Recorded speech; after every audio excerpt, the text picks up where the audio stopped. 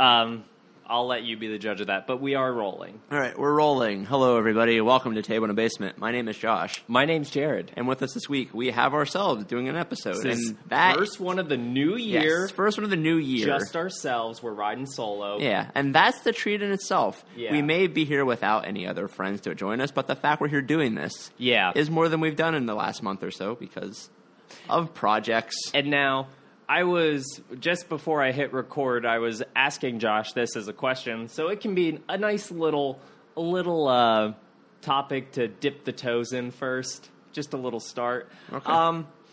There's always the cliche statement, new year, new me.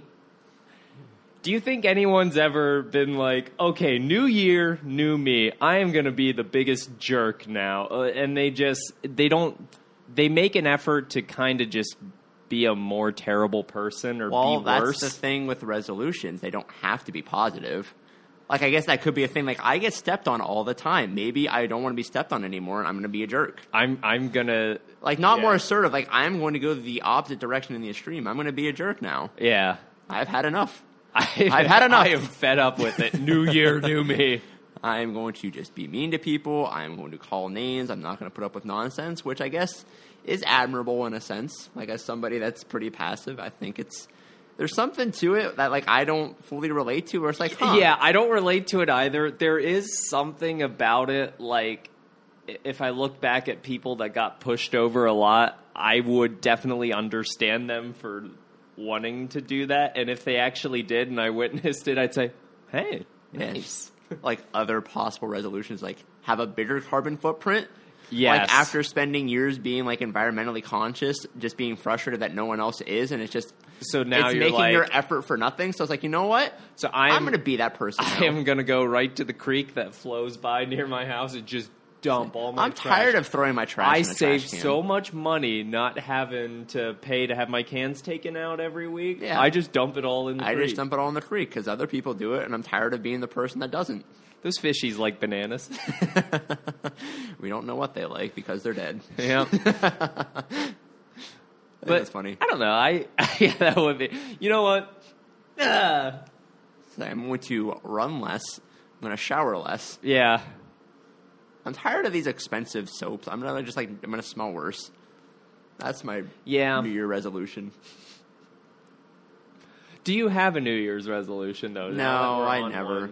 I never worry about it. It's just one of those things. Like I don't know. Like, I feel like it's just like as you approach the New Year's, like, ooh, I'm gonna an excuse. You say you're gonna do all these things, but then there will be all the commercials here coming up in February about February about oh, it's not too late to get that New Year's resolution started.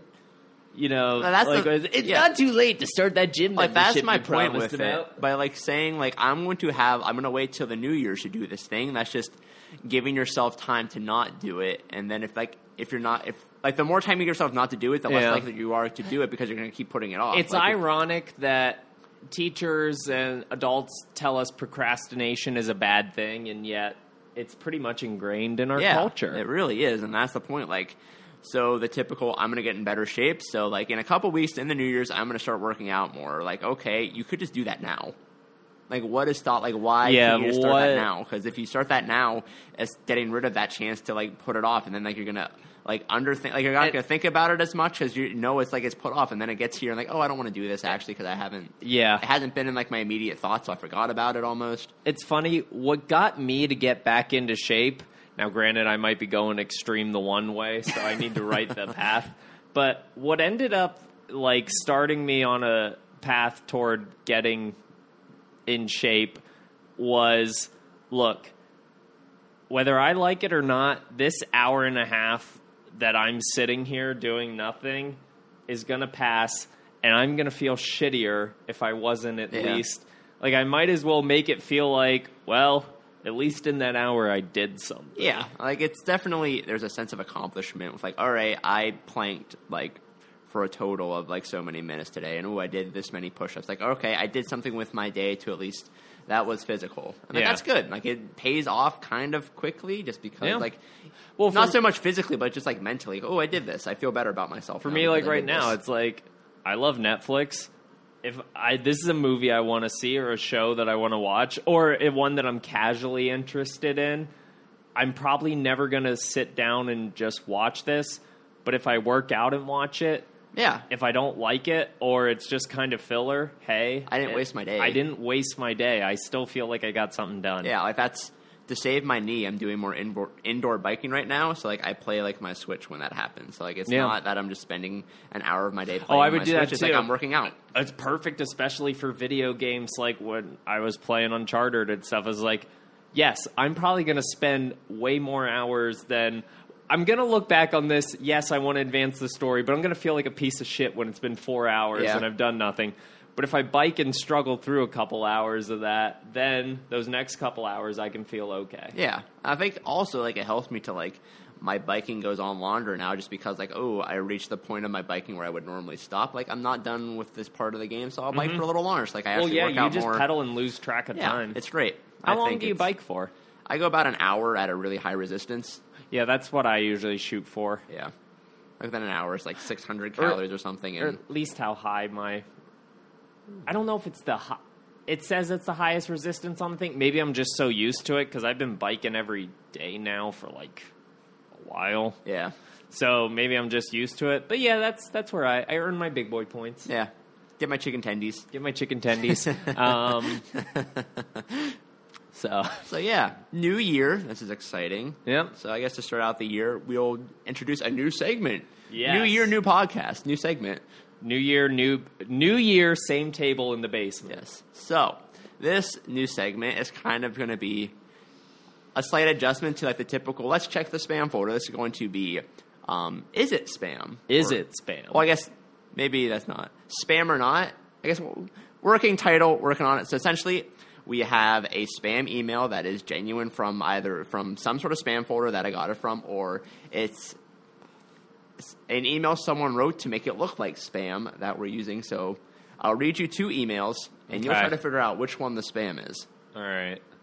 So this first one is, Salam, Mr. Table in a Basement. I am hoping... Sorry, Salam, Mr. Basement Table, because that's the email. Okay. The email is, basementtable@yahoo.com. Yeah, so... Salam, Mr. Basement Table. I am hoping this email is finding you in best spirits. Wait, it's not tableinabasement@yahoo.com? I forget what it is. Have I been plugging the wrong email for over maybe 6 months now? Stop talking. No, I'm just kidding. I'll correct it whenever. Okay. I think it is Table in a Basement. Okay. Basement Table is the Twitter. Oh, Christ, no wonder why no one's reaching out to us. No, I think we're right. Basement Table is the Twitter thing. It's the Twitter, Yeah. okay. Anyways. So it's not Mr. Basement. So it says Mr. Basement Table in the email address. All right. Sorry, in the email. Ugh. Oh my gosh, maybe we should just not do this segment because we can't get one line in without it falling apart. Sorry, I'm ready. New year, new me. Fuck you. I am hoping this email is finding you in best spirits and health. I am writing to you because of recent and very humongous sum of United States dollars that I have received from the kindness of dying billionaire Mr. Bill Gates and Melinda, his wife. Mr. Bill Gates' Melinda, his wife, was very sick from many horrific diseases, including cancer, and was also in tragic helicopter crash over Microsoft headquarters in Redmond, Washington. Before his body exploded in fireball, Mr. Bill Gates prayed for many hours and sent me an email that changed my life forever. In his email, he told me that I was long-lost son Mr. Logan Gates, heir to the fortune of Bill and his wife Melinda Gates, who are both dead now, and so I am the sole inheriting of his giant money. This is where you come in, Mr. Table. Because of United States citizen, you were very beloved by Mr. Bill, who, as we all know, is an impressive charity man. In last email of his life, I mentioned before, he personally names you and 99 other lucky individuals with whom I am allowed to share his treasure of 104.9 billion United States dollars. However, sounds a bit high. However, before I can prove to my bank that you are real Basement Table and wire you the funds, you will need to send me a secure package. So 1, the full name and address from driver's license card, official United States Social Security Administration number, blank check from account that you will receive money into, a small sample of your own blood for testing in our Microsoft lab for legitimacy. Thanks again to my friends, and may the spirit of Mr. Bill Gates and dead wife smile down on you from heaven. Yours truly, Mr. Logan Gates, real billionaire and chief president of Microsoft Corporation. My wife.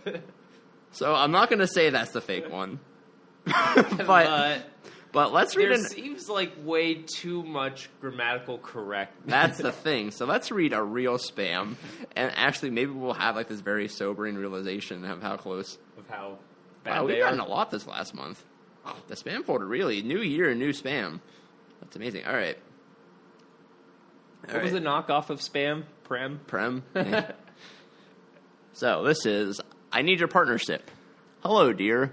I can't read these. How you and your families are doing today. I am Mr. Tabu Zogod, an official with United Bank from Africa. My message may come to you as surprise, but don't be surprised about that. However, it is my honest desire to share... It is my honest desire to share a mutual business relationship with you for which I am contacting you today.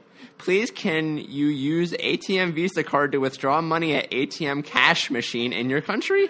I want to transfer money to you from my country. It's part of money taken by some old politician that was forced out of power. I will change the account details to yours and apply for a Visa card with your details in our bank. They will send the Visa card to you and you will be withdrawing money with it, and always send my own percentage of money, and the money we are talking about is United States $4.5 million.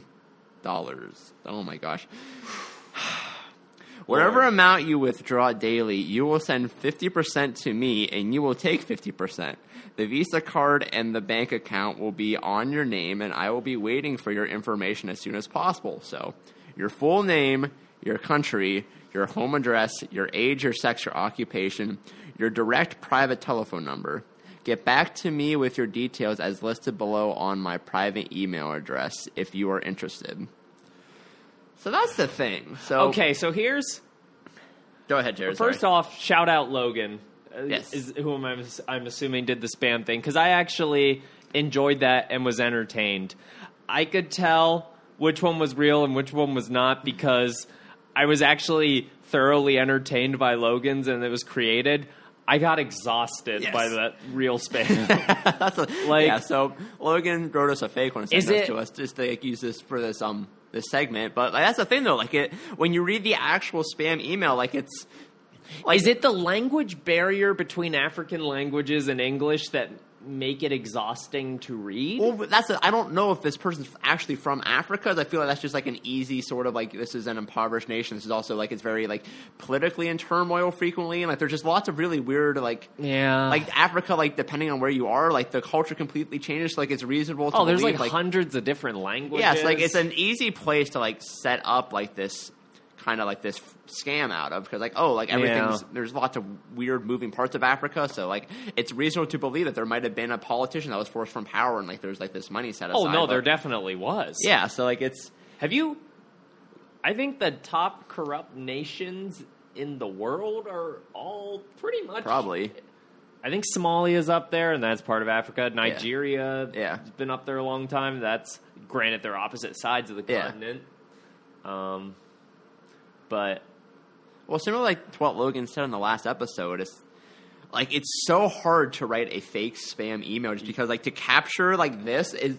to capture that, one, they're trying to, get money out of you, so, they have to figure out, a way to do that, but also how they communicate it, and they also have to, make up, these fantastical scenarios to, make it sound like it's just...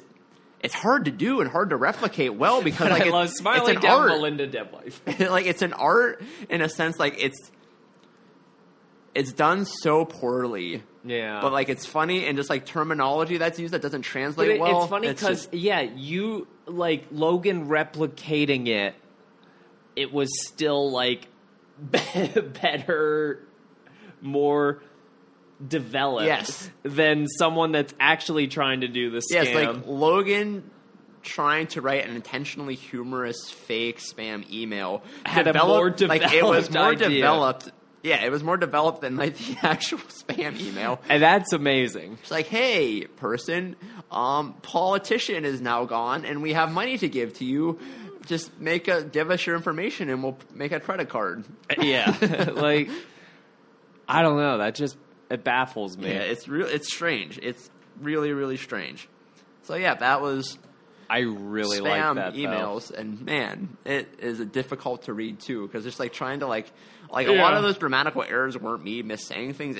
That's how the email was wrote. Well, and the definite. I mean, we used to learn about run-on sentences in school, but man, yeah, it's just paragraphs. Of one sentence. Yeah, the run-on sentences they're doing in Africa or wherever. It's crazy. It's exhausting. The run-on sentences they're doing in insert impoverished nation here. It's just immensely larger. It's challenging. So yeah, that was the spam.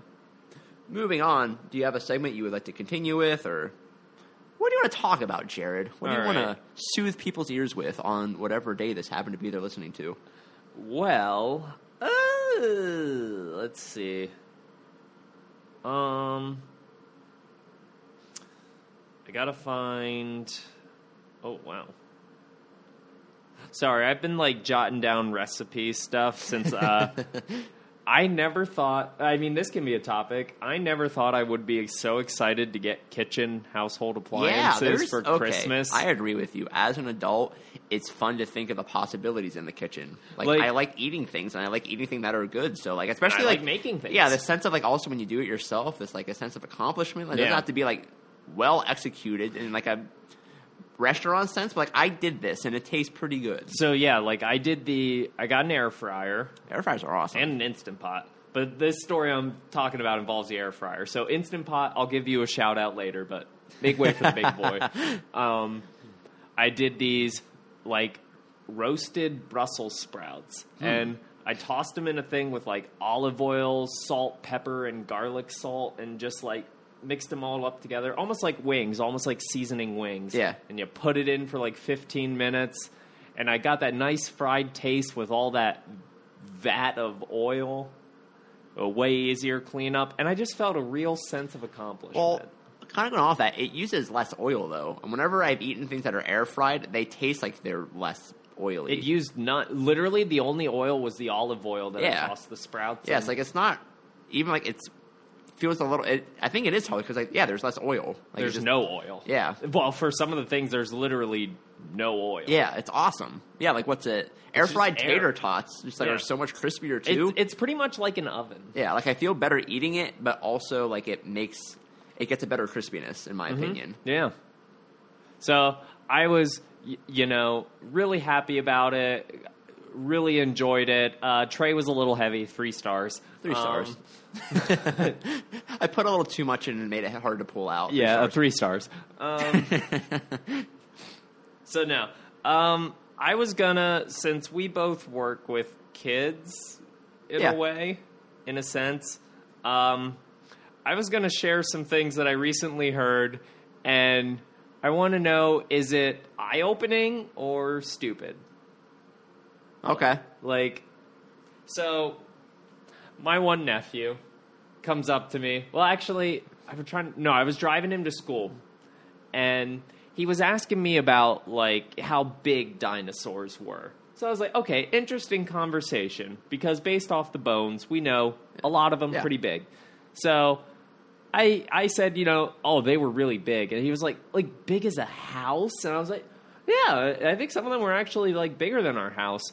And he said, what about a giant? Were they bigger than a giant?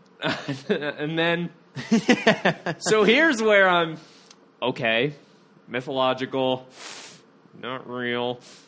How do I answer this? Well, that's a good question, buddy. I would say maybe a giant's bigger.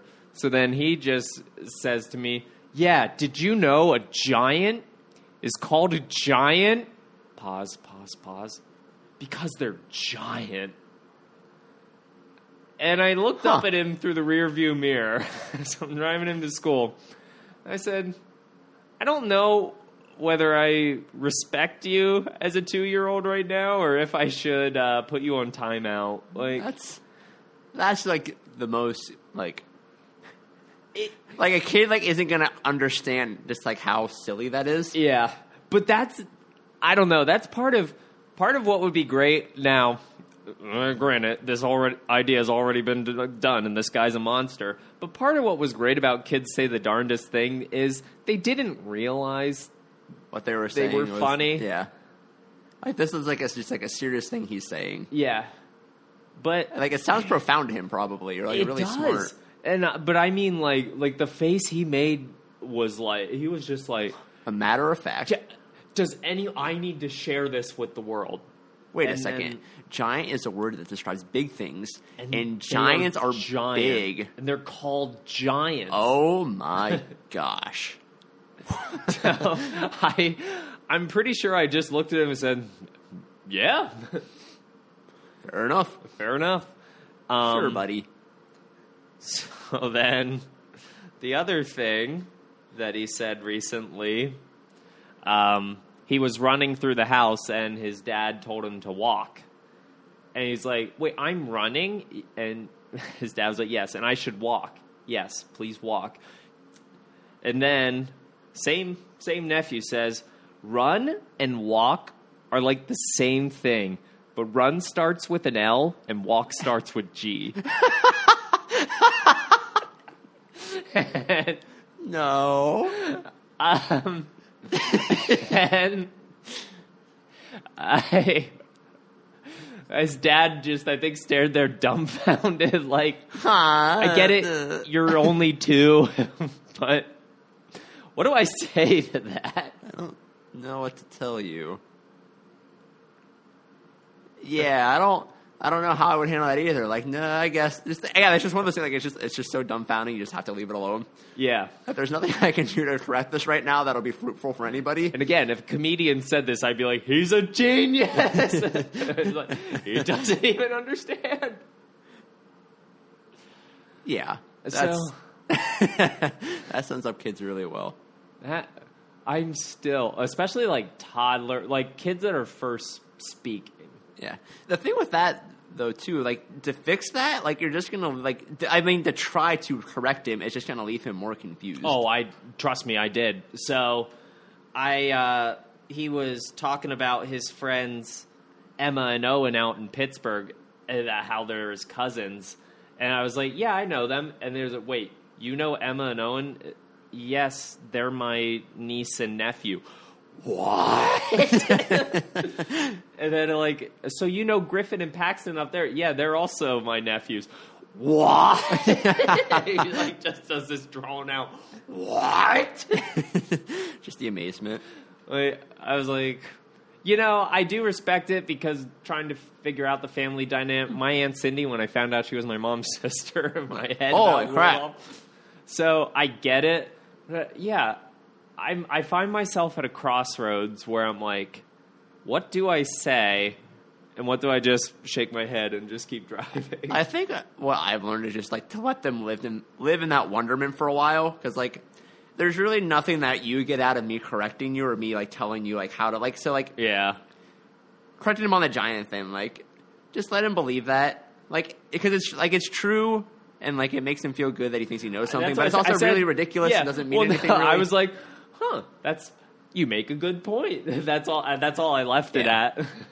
Like there was, like Logan and I used to work at the same community center, and like we would like the one time like there was like a fog machine up in the attic we were trying to get work, and we brought it down and we had it plugged in, and also there was like some lights we found up in the attic too that we had plugged in, and like the kids didn't know what the fog machine was, but this one kid just came over and just was like in one like, wow, that's awesome, but like he doesn't know what this is. Yeah. And like me just like trying to explain this thing to him or what we're doing with it. What do you say a condenser is there? Yeah, like it just let this kid think it's like a robot box and like it does fun things and whatever. And that's where I'm at with it. Yeah. It's funny though. Like I don't remember what it's. I know I was like that, but I don't remember what it's like to be like that, and I would love to experience it again. So I think it's some of it's a little bit of me, like when they say stuff, I wonder what I made observation-wise. Yeah. Like really just silly, nonsensical things I that ate were dandelions, wrong. I know that. I mean, so they're probably miles ahead of me. Maybe.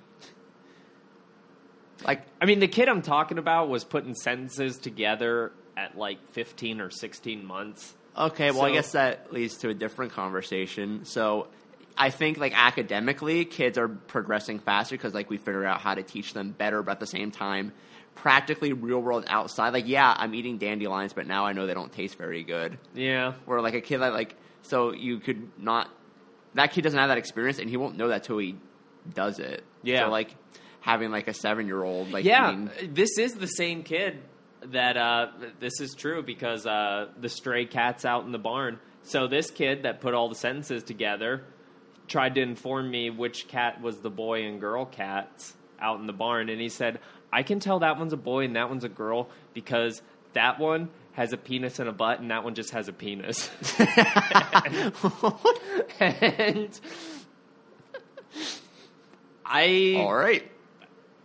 I stopped myself from correcting him, and I just said, all right, buddy, and walked. Well, I didn't walk away because I had to supervise him. Yeah. But just shook your head. Shook my head. Like, I told this story, like, a long time ago. It was over the summer. Like, I watched a different, like, summer camp, like, a group of kids that would be, like, elementary school age, just, like, eating grass. Yeah. So, like, when did you eat, like, when were you eating dandelions, Jared?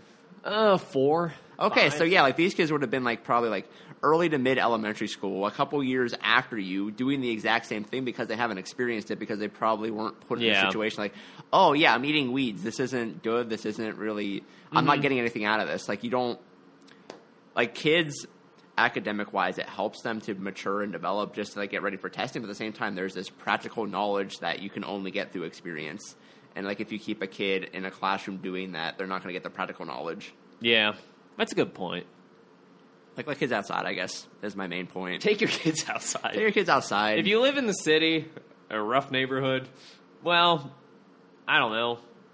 Go to a petting zoo? Yeah. Well, I guess also kind of to validate this point, it's really great to sit there and, like, educate your kids really well and, like, get them a head start on these things, but, like, they're not going to know what to do with this knowledge. So, like, you have them the ability to concoct these sentences, but then the way they use these sentences and, like, this understanding of language is to say things like running starts with L and walk starts with G. Yeah, so, like, it's like it's like teaching a kid how to drive a car, but then you let them drive the car and they don't understand how the road works. Yeah. Yeah. It's like, oh, I can drive this car, but, like, you're in a field just, like, going in circles. Yeah. There's no practical use for, like, what you've showed them how to do. Yeah, that was my favorite. But I will say that kid with farm equipment and construction vehicles, he knows his stuff. I saw him at his second birthday. Some kid saw his cake. And, whoa, that's a really cool tractor. It's a combine. It's a combine. Thank you very much. Just like, hey, Landry, do you see that bulldozer by the construction site? That's an excavator, Jared. Excavator. Uncle Jared. Interesting. All right. What do you...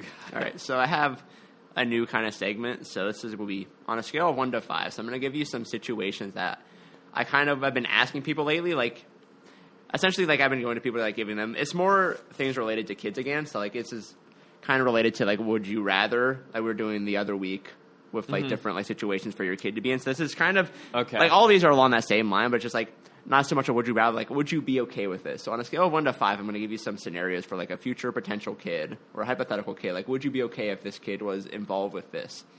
So this first one, would you be okay a kid into their late high school still making mud pies? On a scale from 1 to 5, like, still, like, not, like, I've asked people, like, in, like, a fancy creative, like, no, like, it's still just, like, them patting dirt and rocks together. Like, would you, like, on a scale from 1 to 5, would you be okay with this scenario? And explain your rating. Oh, boy. No. I should go one way or the other. I was going to say it depends on the kid, but that could be taken in lots of bad ways. It's your typical kid. Like, this is somebody that I produce. This is somebody that I'm raising to be an adult. No, I'm going to say 4 or 5, because at some point you're not even trying.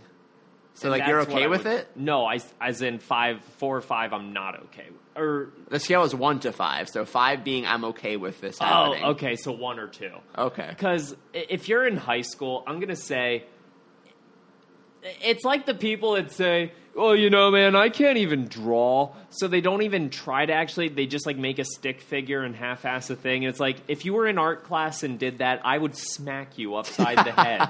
Like, at least try. I would rather it have this gratuitous, inostensible clay blob. And it's like, at least you tried. The kid with the stick figure, he didn't try. Well, what if...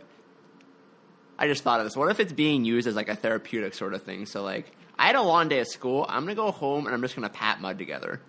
Well, see, that's a different situation, and I'd say that's okay. I guess what is He's yet not to be... it's not for a grade. Okay. It's like, yeah.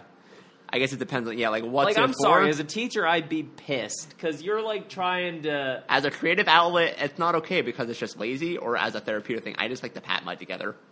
Fine. You know what? That's fine. You're not hurting anyone. You're not helping anyone, but you're not hurting anyone. Yeah, you're helping yourself, so it's better than nothing. Okay. So fine, go for it. But no, a kid in an art class that just says, I'm not creative, so you know what? I'm not even going to try. Like, come on. Okay, my last day of subbing with this week, so like a small commentary. My least favorite kids to have in class were the ones that just didn't care or didn't put any effort in. Yeah. That's, like, I'm there to help, to ask you to do things. Like, here's assignments. You don't have to do it well, and like I understand there's things that the teacher can help you with that you can't do right now, but like at least put an effort in. So like, yeah. Kids that like, all right, this kid just doesn't give a crap. Like, those are more often the kids I didn't like having, or like I didn't look forward to having. So like, other kids that I like with people like that were friendly and were like funny, but also that put an effort in. Yeah, that's what I'm there. Like, tried. I'm there. Like, it's a bad reflection on me if nobody does anything. So like, yeah. I want you to do things, but the kids like, especially with high school, like I can't make you do stuff. Yeah. And if you're just gonna sit there and just like opt not to do it, like that's just you being lame. So yeah, like effort's important. So I guess with this too, like with making mud pies. Like, if it's a really nice mud pie, like a bakery-level looking mud pie, I guess that's something. I guess, yeah. But it's still... But when I think of a mud pie, I think of not even really trying. Yeah, and like, hey, we're on the pottery wheel today. Da-da! Yeah, and like that's what I meant it to be. Just like making like very like low grade, like second grader. I'm just like slapping rocks and mud into a container. So 1 or 2 for Jared. 1 or 2. All right, this next one. So would you be okay with your kid becoming a roaming samurai? It's like your kid just like one day decides, you know what? I'm tired of society, like the way like people want me to kind of go into like these boxes, like go to college or work a trade. Like, no, I just want to be a samurai, and just like gets a sword, gets a suit of armor, and just walks away.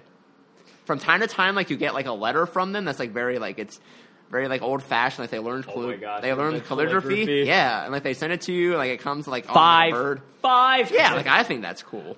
Honestly, I'm going to encourage him to. Yeah. If he says, I've been thinking about doing this, don't think, just do. Like, I had mentioned this to Nikki. Like, her main holdup was, like, she would want to hear from them more often. But I feel like that's, like, part of, like, the honestly, no news is good news. Yeah. Because if you keep hearing about what they're about to do, you're going to worry about them. If you get one here and there. And, like, as a samurai, that implies some sort of, like, violent altercation at some point. Like, even, like, they're not going to be a bad samurai unless... Well, I can't say that for sure. Unless they're a Ronin or whatever. Yeah. That is the correct term, Ronin. But, like... Keanu Reeves. Like, I'm just, like, a roaming samurai trying to do good in the world. Like, that involves me, like, oh, there's a person trying to hurt another person. I'm going to step in. I'm going to cut this person down. Yeah. I think that's cool. I think that's super cool. And I would, like... My kid's out there fighting people with a sword and doing good in the world. I'm okay with this. I'm worried about them, but I'm okay with this. I'm worried about them, and if I don't get a letter, I'll just assume something happened, and you know what? I'll, like... Well, I guess I'll just, like, burn his stuff, and I'll scatter his ashes into the wind, but it'll just be all his old clothes. I think that would be, like, instead of, like, studying abroad, like, I'm just going to travel the countryside as a samurai. Yeah. And I'm going to fight for justice and... You know what? Yeah, 5. Go for it. Live your dream. So I'm okay with that. And I think that's very much an adult male thing, too. Like, just, like, the idea of, like, my kid's a samurai? That's just, like... I'm sorry. Is your kid badass like mine? I don't think so. My son's going to be a... My kid's an honor student and going to MIT. Well, cool. My kid's out there fighting who knows what. Yeah. My kid's going for nursing. Oh, really? I don't know this for sure, but I have this suspicion my kid's fighting a dragon right now. Yeah, he could be. He's in the mountains fighting a dragon. Either way, town. even if he's just meditating, he's bringing honor. Either way. So, all right, last one I have written down. So, on a scale from 1 to 5, your kid becomes impassioned to performance art, and the way that they choose to perform is they go to active war zones, and they set up an umbrella, and they just stand under the umbrella in a mime outfit. Like their performance art is standing under an umbrella, dressed as a mime, just silently in war zones. So, like, from time to time, like, you're, like, seeing, like, a National Geographic article about, like, the war in the Middle East, and, like, there's, like, just, like... he's there, like, doing the wall. Like, you see just, like, American troops, like, they're just, like, kind of, like, preparing themselves, but, like, off in the distance, you, like, see, like, this very, like, out-of-focus mime underneath an umbrella just standing there. Because it's, like... it's kind of like those, the clips of the Drawn Together where they'd show the armed people in the closet and they'd Photoshop in, like, random stuff. Yes. Like the armed people kicking in the closet, like a cow in there, like Woldor. Yes. Okay. So, active military zone looking just absolutely ridiculous, but it's their performance in quotation marks. Well... like, it means a lot to them to display this, like, this commentary on war. I don't know what the commentary is because it's... I mean, performance art honestly pisses me off. So it's very silly. I think, like the guy recently that stayed under a rock for 2 weeks or something, and that was his performance art, and it's just like, no, it's not art. Yes, I think that's a stunt. That's a publicity stunt. Yeah, I think there was a Documentary Now episode about a performance artist. Yes, like the lady. Yes, and, like, she was like. It was done as, like, a caricature, but it also it made sense to a point. Like, it's like just like her treatment by, like, this one guy was like Fred Armisen's character in it was really funny. But, like, generally speaking, I had to do, like, a report on performance art, and just I would agree it's not something I understand, and I do think just the extremes people go with it. I don't get to me, the intention behind it always seems insanely selfish. It doesn't seem like hey, I'm doing a commentary that the war is wrong and that we need to, or that genocide's wrong and we need to bring awareness to what's happening in this place. It's like, okay, but what does you doing that, like, why couldn't we have just donated to a charitable fund? Why am I watching you sit inside a rock? Like, I think it was, like, Yoko Ono and John Lennon at one point. Were they the ones that, like, just stayed in bed for a long time? I think so. Yeah, I just remember that. Like, it doesn't... I get that there is a meaning behind this, but, like... Yeah, like... You're not... I guess, like, yeah, like, my understanding of it, like, is obviously something, like, is from the outside perspective on us, so that's very limiting, I know, but at the same time, it's just, like, I don't... From the outside perspective, I don't get it. Like, what... Yeah. Like, performance... I guess that's another thing, too, like... The outside in some way should be impacted by it because that's the point. Like, if it's just for the other performance artists that will seek to understand the meaning of it, like, you're not really making an impact. You're just like, yeah. I wanna bring awareness to the conflict in Syria right now and the conflict in the Middle East. So I'm gonna party with a bunch of college frats and sororities. That's my performance. Just be there doing a keg stand, dude. What are you doing here? You're way too performance. I guess that's another thing. Like, can you really? I mean, that would obviously be done in satire, but, like, can you really say that's not a performance art if you choose to call it that? Where is the line? Argue? Yeah, where do you draw the line? I don't get performance art. Yeah. I don't get modern art where they just, like, weld a bunch of stuff together and they say it has meaning to it. Yeah. And I don't get performance art. Yeah, modern art in general, I think, is a very weird... Yeah, it's broad. But those are the two particular ones where it's like, I just don't understand. And maybe someone will have to explain to me, look, I'm not ignorant, I'm dumb. Yeah. I'm dumb. So someone could explain it, and I don't know. Like, maybe I'd be like, oh, okay, I think I see what you're saying now. Yeah, like, you could educate me on it and make me not ignorant, but at the same time, I'm still not going to get it, probably. Like, John Lennon and Yoko, if they stayed in bed to bring awareness about give peace a chance, that's just being fucking lazy. Yeah, like, I just go sleep in my bed. Say, I can do the same thing just out of the fact I don't work today. Yeah. I'm going to eat candy all day to make a commentary on obesity in our country. Fair enough. Yeah. I think, so with the art thing, like you mentioned, I think I was like Adam Ruins Everything or something. I saw, like, which makes sense. Like, art is very much like the value of art is just decided by like the art industry. So like, like, there's really no reason this person's painting should be valuable, especially like a modern art, because like it's not. You could argue like it's not done well, which I think is a fair thing to argue, especially with a lot of modern things. So like it's just splattering paint on a wall, like it's not done well. Elephants do it at the zoo. Yeah, like that's not done with technique. So like if you look like at like Picasso had a style, and he was good at the technique of actually like painting and making these pictures. Yeah. Where like these other more abstract, well, not even then, like abstract can be like done with skill too. It's just, I think there's a skill to things, and like from my understanding of how I think it should work, I think the skill should determine whether it's good. At least part of it. It also should be like, yeah, it's just there's so much subjective nature to like it. When people just splatter all over it, art. Yes. And like, okay, but anyone could do that. And yeah, I think it's kind of pretentious for the industry to decide what has value just based off of what they think should have value. Like, it's not really related to anything. I don't know. Once again, from an outsider's perspective, I don't understand the art industry. It seems silly to me to just take things that are just that are paint splatterings and then pretend like it's more than what it is. That's kind of how I feel as well. Yeah. No, I think you kind of nail it. Yeah, like so like I don't get it. Let's just take, I really don't. Somebody just paints like this landscape scenery, and they do a good job on it. I'm going to get a lot more out of looking at that some no-name person made, rather than just like, oh, here's this really well-known artist. They took a paint thing, they put a little like firecracker in it and exploded. Yeah. And like this is their art, and it's a statement on the soup industry and how Campbell's is ruining the soup industry because they're getting rid of sodium, and sodium's what makes soup good. Like, that's what this is. Like, that doesn't make any sense. One, that doesn't make any sense. Yeah. Two, I exaggerated. That's why it doesn't make any sense. But I'm going to run naked at the next sporting event I go to protest the... Yeah, back to the performance art. The gluten-free epidemic. Yeah. It's just, I don't know. Just the visual of it, I think, is more important to me as a person. I'd rather have something that looks cool or looks interesting rather than just like, here's this thing I made. It doesn't look nice. You don't like to look at it. You just don't understand. Yeah. That's the thing, too. Like, you can't... That can be your defense. There's a lot of pretentiousness. Yeah. And, well, I won't even shy away from it. There's a lot of pretentiousness about that in music, too.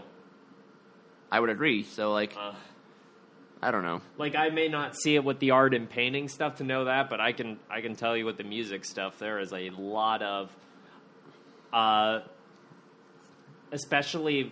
for like different genres, like you got your people that are just in one thing, and if you are this, you're immediately trash, or they're true. Above you. I guess. Sorry, like now, like as I think about it, I'm being pulled the other way. So like I was thinking about painting again. So yeah, and I will fully admit I was one of those people, like. But now, as I've gotten older, I've learned, like, so many different styles of music, like, the talent it takes is way more than I ever understood or could comprehend. It's like, it makes me feel really dumb. I mean, I'm glad I'm not ignorant to it anymore. Yeah. But it's like, wow, I was a dumb kid that I thought that certain thing didn't take talent. It's like, that takes more talent than this. Yeah. So, like, with the painting thing, like, at the coffee shop I go to, this person has, like, a lot of, like, it's more modern stuff, and, like, it's very, like, it doesn't look good.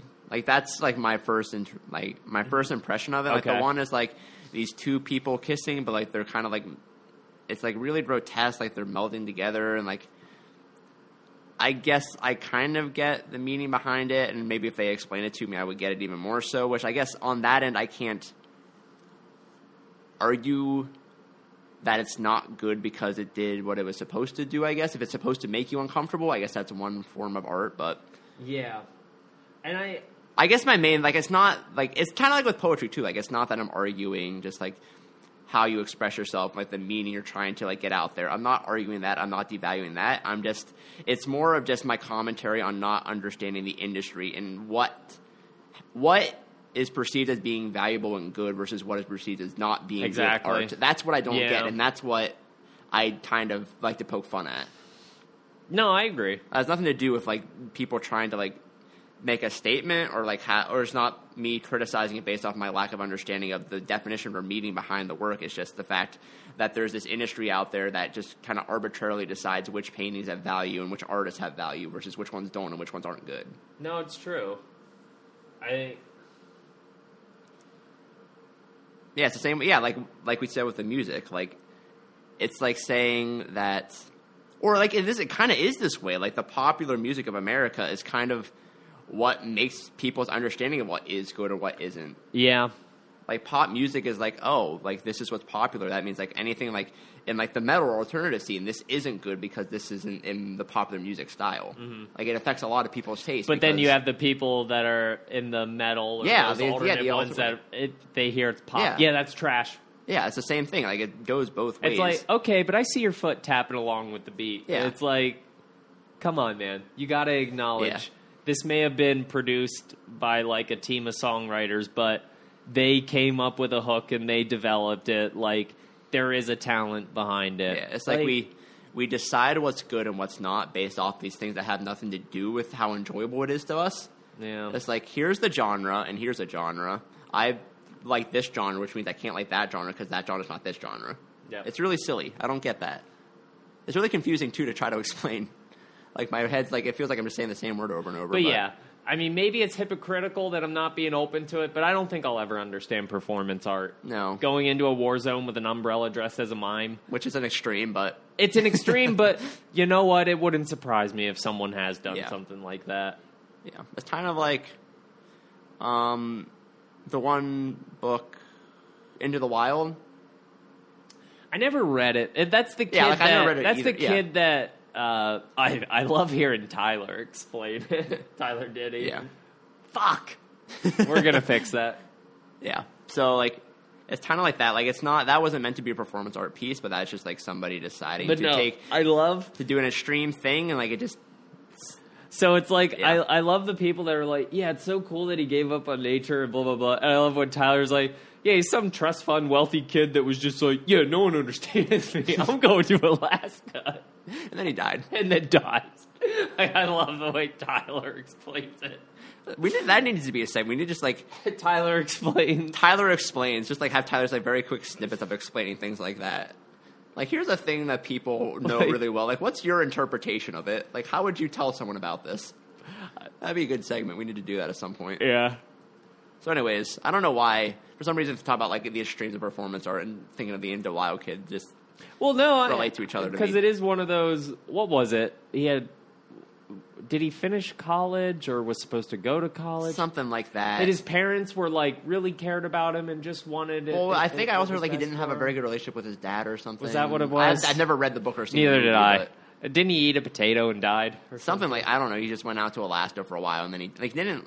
I don't think he lasted a full year, but I don't actually know. Yeah.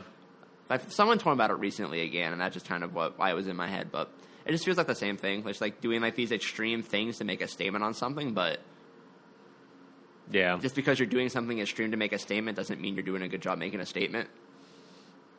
I guess that's my main point of this. Yeah. Sorry, I was just thinking about another thing, Tyler.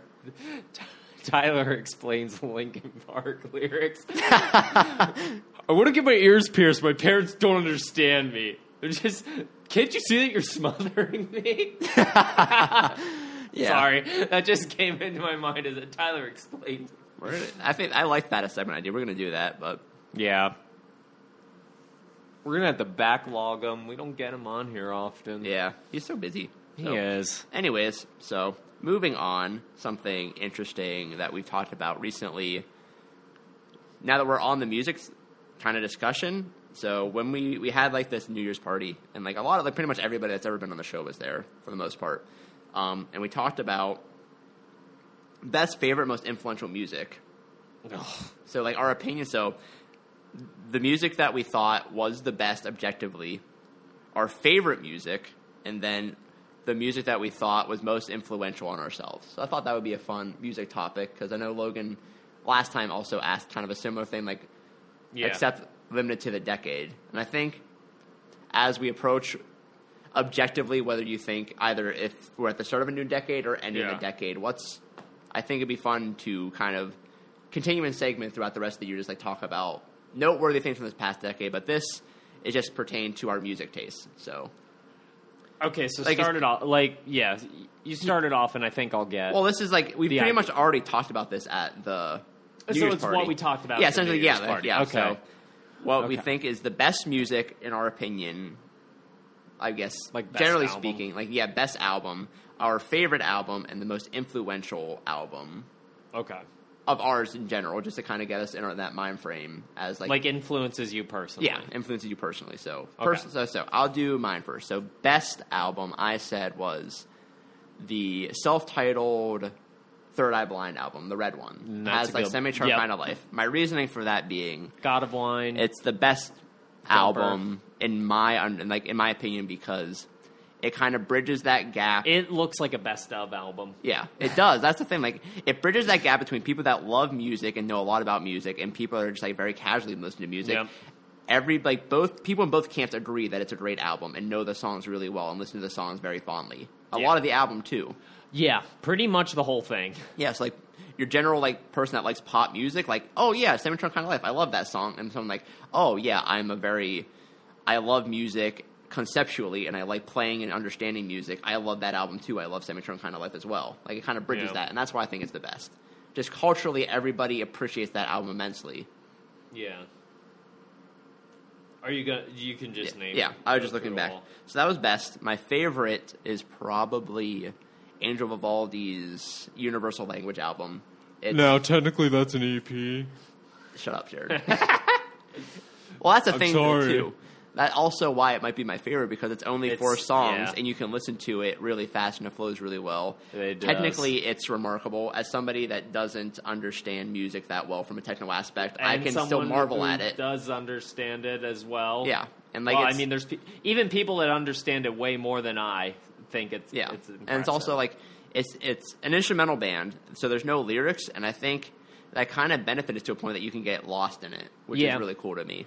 But it's also one of those, what I like about Angel Vivaldi versus a lot of instrumental bands is he crafts a great song, and it's easy for a casual listener to actually follow an Angel Vivaldi song. Not that this isn't a talented band, but take a band like Animals as Leaders. I was about to make that same... That's a band where if you're not into that style, or even Pomegranate Tiger, that too, if jam you're bands almost. Expecting a structured song, those two bands make you can flow. Yeah. Those two bands make long songs, but also change up time signatures. They change, they do a lot of really. Nikki was listening to Animals. Animals as Leader, Physical Education. She was frustrated over the time, things that I didn't get because I don't have to understand. But for her, it's frustrating how they chose to do the different time signatures and change ups. And that's a band where listening to it, you can catch some catchy parts, but then you'll get lost by other parts just because it's just people that are being really good at making music, being really good at it for the sake of being really good at it. I would say Angel Vivaldi is one of those, if you're curious about instrumental bands, he's one of the excellent first ones to really check out because he keeps a structure. Yeah, he makes it approachable too. Yeah, it's very approachable. A lot more approachable. Hey, here's this song I like a lot by this instrumental band. It's really cool sounding, and you'll like it too because it's really cool sounding. And it's not you're gonna lose track of a sudden tempo change or a sudden. There's no this weird dissonance within the song that throws you off. So I would. Yeah, I think that's a good pick. For that one. So that's my favorite album or EP. I mean, you're wrong. And then the one that was most influential on me is Demon Days by Gorillaz, because senior year of college, I listened to some pop punk, but a lot of your metalcore area, a lot of really on their heavier end of music. Demon Days by Gorillaz is, I remember being that band that pushed me into everything. It's now my music taste is just all over the place. I love a little bit of everything. When did you get into? Did I show you? I got it from you. I've always known about Gorillaz, but just the one time we were trading music, and I saw it, and I just kind of added it to my iPod. Yeah.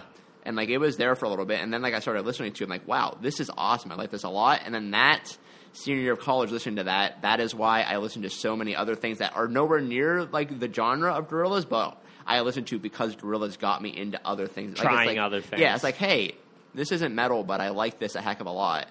There are probably other things that are the same way. So I like a lot of other music because I listened to Demon Days first. So that would be my most influential. Yeah. I'm sorry, were those all three? Yep, that was all three. All three? Yep. Okay.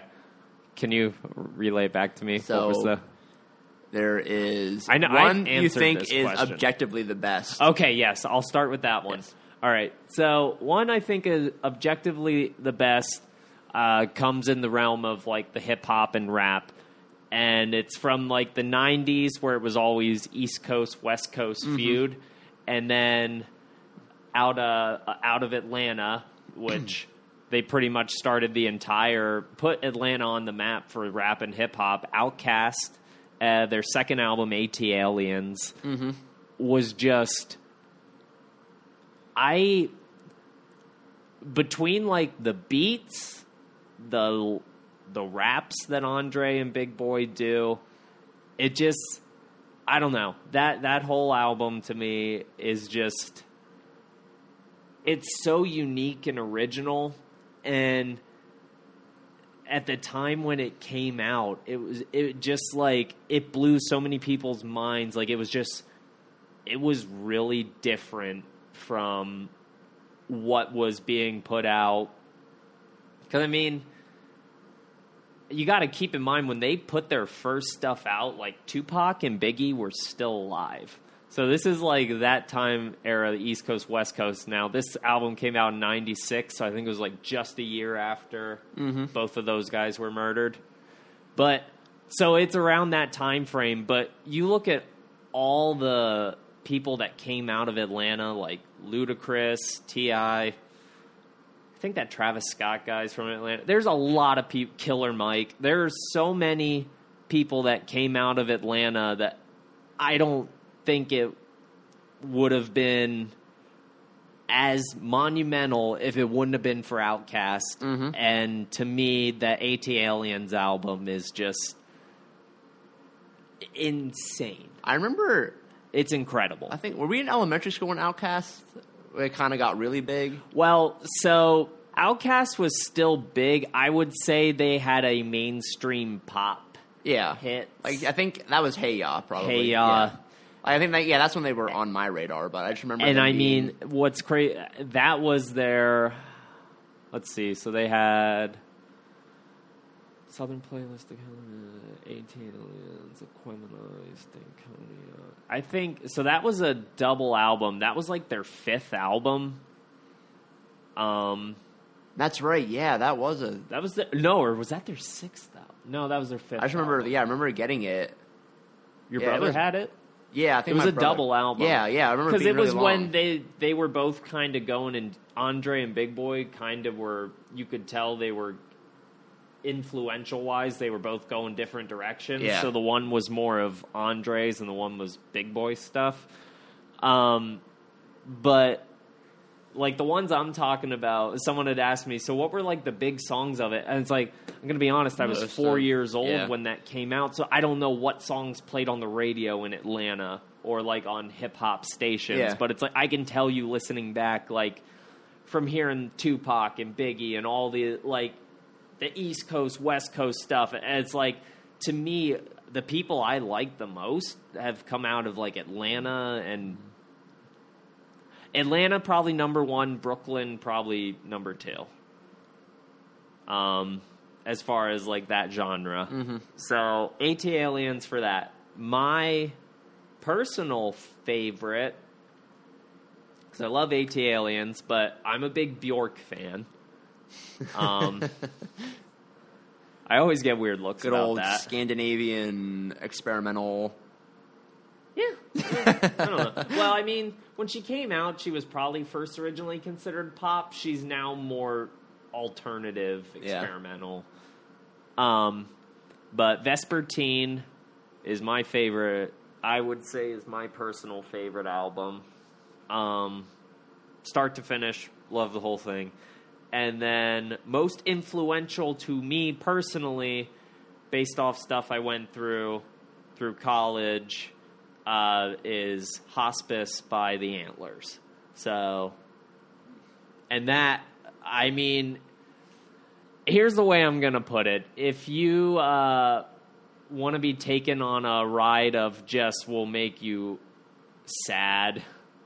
That's the interesting thing about it. It's a compelling story. Yeah. It will make you sad, but musically you'll be enjoying yourself. Yeah, like, you'll enjoy it, but, like, I listened to it so much and would just be, like, crying. Well, not quite, like, dripping tears out, but my eyes would be, like, watery. I looked like I was in pain.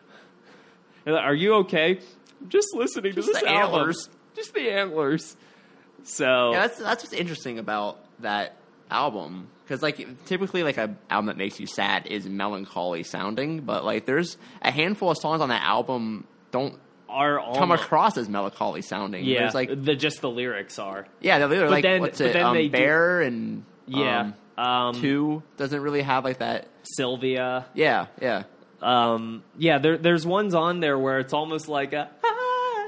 Yeah, like it sounds like it out there and happy. Yeah, but like it's not lyrically. Yeah. It's funny. But then they have the other ones where it's like, yep, they both match, and then those are the ones where it's like, yeah, it's funny. But concept albums are interesting. I like artistically, concept albums. Well, and that's like the concept of it all, like literal interpretation, like story, hospice caretaker, and a cancer patient. Actual metaphorical, like all the songs are a metaphor for an abusive relationship. Yeah. Like, I don't know. I was blown away by how much, and again, what's crazy is if I wouldn't have met the people I met and got exposed to other genres, I would have never known about this album. Like, my friends like Marie and Henry and Aaron, like they knew this album, and I was just like, wow. Like I had listened to concept albums before, but never in like that style, and it, like I said, blew my mind. Yeah. I think that leads me to an interesting kind of point or commentary or comment. I think it's cool. Well, which one is it?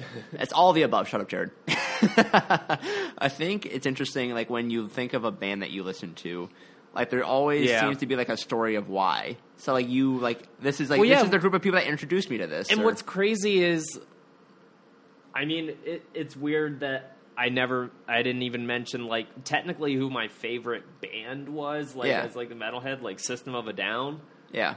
Like, if you'd have told me before Vespertine, before I discovered that, I would have told you, like, Toxicity probably for that one. Not that I don't still love System of a Down. Like, I'm not gonna... But it blows my mind that I was, like, this close to not being so open to so many genres. Yeah. And it sucks. Yeah. Well, I mean, thankfully I avoided it, but it's like now I've been going back. I've been on a pretty big like R&B kick, so it's like I was going back to like some of the Fugees, but even some of like late '90s Destiny's Child or some of the early first stuff Beyonce put out. Like, just from an R&B concept, it's voice incredible. Like, the beats sound really good, and just amazing voices. And I mean, I gotta credit The Weeknd, because I got... But now it's like I'm finding out about, like, Lauryn Hill and, like, the Fugees. And just, like, a lot of ones that I was too young. The only thing I knew about Lauryn Hill was she was in Sister Act 2, and I think she was in... was she in prison or maybe just jail? I don't know. She was in jail before. And Sister Act 2, Back in the Habit. On VHS. But, I don't know. Well, what I was, like, the point I was making was, so, like, I can ask you about Bjork, why you like Bjork, and you can give me, like, a story or a reason how you got into that band. Yeah. I think that's interesting. Like, music in general, I think a lot of us just have that subconscious remembrance of why. So, like, Animals of Leaders for me, like I was in Pittsburgh and I was on my iPad listening to Angel Vivaldi radio, and then Animals of Leaders came up. That's why I like that band. Or like System of a Down in high school, Jared liked that band, so I got into that band. I was so like, everybody has like wow. like, there's not always like that band super interesting stories, but there's always like we have this way of like pinpointing how or when I got into this. And there are some bands where it was just like I saw them live before I'd ever actually heard them, and I was just like, that was incredible. I must learn more about this band. I think I just think Fingers Clipped, there's like this like thought or like history trail of like, this is how I got into this band. Yeah. It could be like simple as like, oh, I was just on Spotify and this came up. Yeah. It's like, it's funny because the Bjork stuff, I knew a couple songs, and then when she was and I also knew like how elusive she is as far as performing in the U.S. So when she was like one of the big names at Bonnaroo that year, I was like, I have to see this. Like, and Henry and I went and just, I was blown away by the set. Like, I seriously,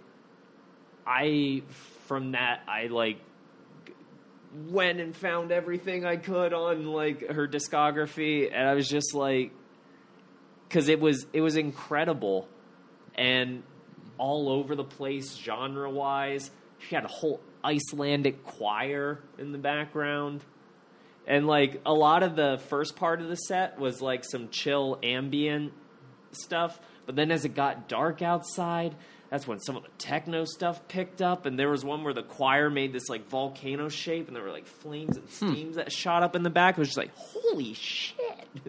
And this is all the same person. And she was almost 50 performing all of this stuff. I think she's like 52 or 53 now. Wow. I didn't realize she was that old. Yeah, she's old. Her debut album, she was 22 or 23, came out in 93.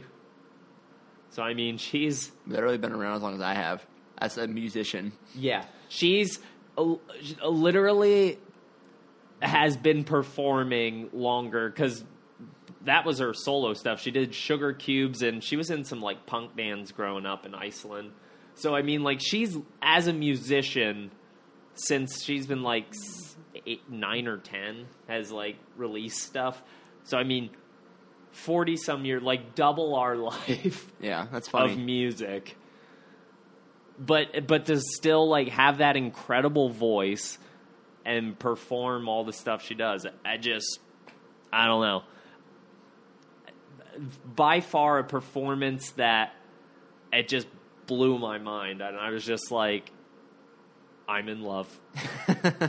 Now, not in love in the sense of I'm going to mail a bomb to her, because that happened to her back in the late 90s or something. Some obsessed fan tried to mail a bomb to her. Should make a PSA for that. It's okay to like a musician, but don't mail a bomb. Please don't mail a bomb. Please don't mail bombs to people. Yeah. So. All right, cool. So that was... Well, probably, even outside of music, I think it'd be interesting just to talk about like favorite things from like the past decade or so, or even just favorite things. Well, and I know I'll be looking forward to when we have like Logan on again, or even like Lockhaven and Luke and Mike, because I know Logan had mentioned. I don't want to say which one it was specifically, but I know he mentioned like a Beach Boys album that was like he considered it ahead of. Yeah, its it's interesting, time. like people's just like perspectives on it. Like not like even like this isn't. But it's like I didn't even think about. Well, and he's the one, and I do 100% agree with him when he mentioned last week as far as the decade. So it was 2010s up through. I would say Kendrick Lamar was like pretty much one of the most influential, and I know we talked about it at the New on Year's Society party, generally on Society, and I was just like, shit. I guess I think he's on. Yeah, I agree. Yeah, that's a different question. Like influence on you and influence on society, and like that's. We'll probably talk about this more because I think it's cool topics. And like, I do too. Especially like it's not as a debate; it's just as like, all right, different people, different preferences. What does this person think? Well, yeah, because why? even if you don't like it, because it's like. I wasn't initially really a Kendrick Lamar fan, but then when I heard like the last couple things he had put out at that time, like Damn and To Pimp a Butterfly, and then I was like, jeez. I get it. This is like concept of an artist. I was like, this blows my mind. It impressed me. Like lyrically and the whole social commentary behind it. but it also didn't feel like it was forced down my throat that it was making like a political statement. And that's always nice. That's because there are very heavy-handed sometimes where it's very heavy-handed.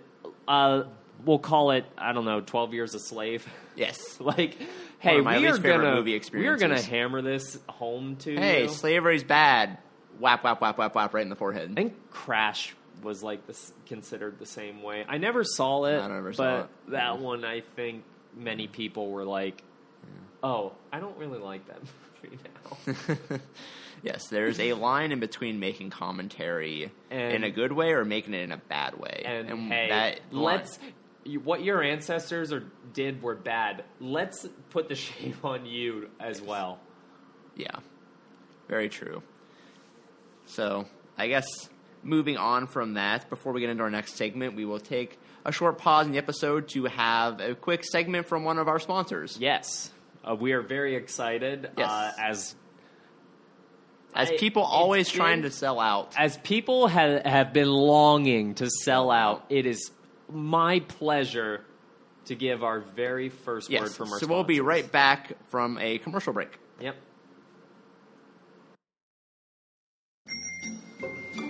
This week's episode of Table in a Basement is brought to you by new flavored markers. The markers that taste good. You've heard of smelly markers, the markers that smell good. Well, these are those, but also with taste. But Mr. Ad Reader, didn't markers always have taste? Well, to that we say, yes, but now they have good taste. Before, the taste of markers was bad, to show that you weren't supposed to eat them because they were highly toxic. New flavor markers are still highly toxic, but their taste is also really good now. Green apple, cherry, blue raspberry, cotton candy, so many flavors for you to enjoy. Our thanks to Flavored Markers for supporting Table in a Basement and great basement podcasts everywhere. And we have an exclusive code for you to get 30% off your first crate of Flavored Markers. If you go and enter the promo code CAPTIVE with a K and a 3, you will get 30% off your first crate of markers. That's promo code for Table in a Basement, CAPTIVE, KAPTIV 3. Now, the important part about this is this special offer only applies to those of you calling in to Table in a Basement at our given number, because you cannot buy these in stores yet because they're not officially approved by the FDA. Yeah, something about federal regulations in air quotes is frowned upon. So hop on this new offer, or you may never get a chance to give them a taste. And we're back. Yes. Hello, everybody. So, to continue on our show, I figured like a fun kind of thing, since it's now officially the year 2020, we can kind of talk of, like, I pulled up like a list or two of just things that are going to happen in 2020. We can just give our perspective on it. Okay, a nice little prediction. Yep. So the first thing that comes to mind immediately is just we have an election coming up that we've been gearing up for. Yeah. I forgot about that.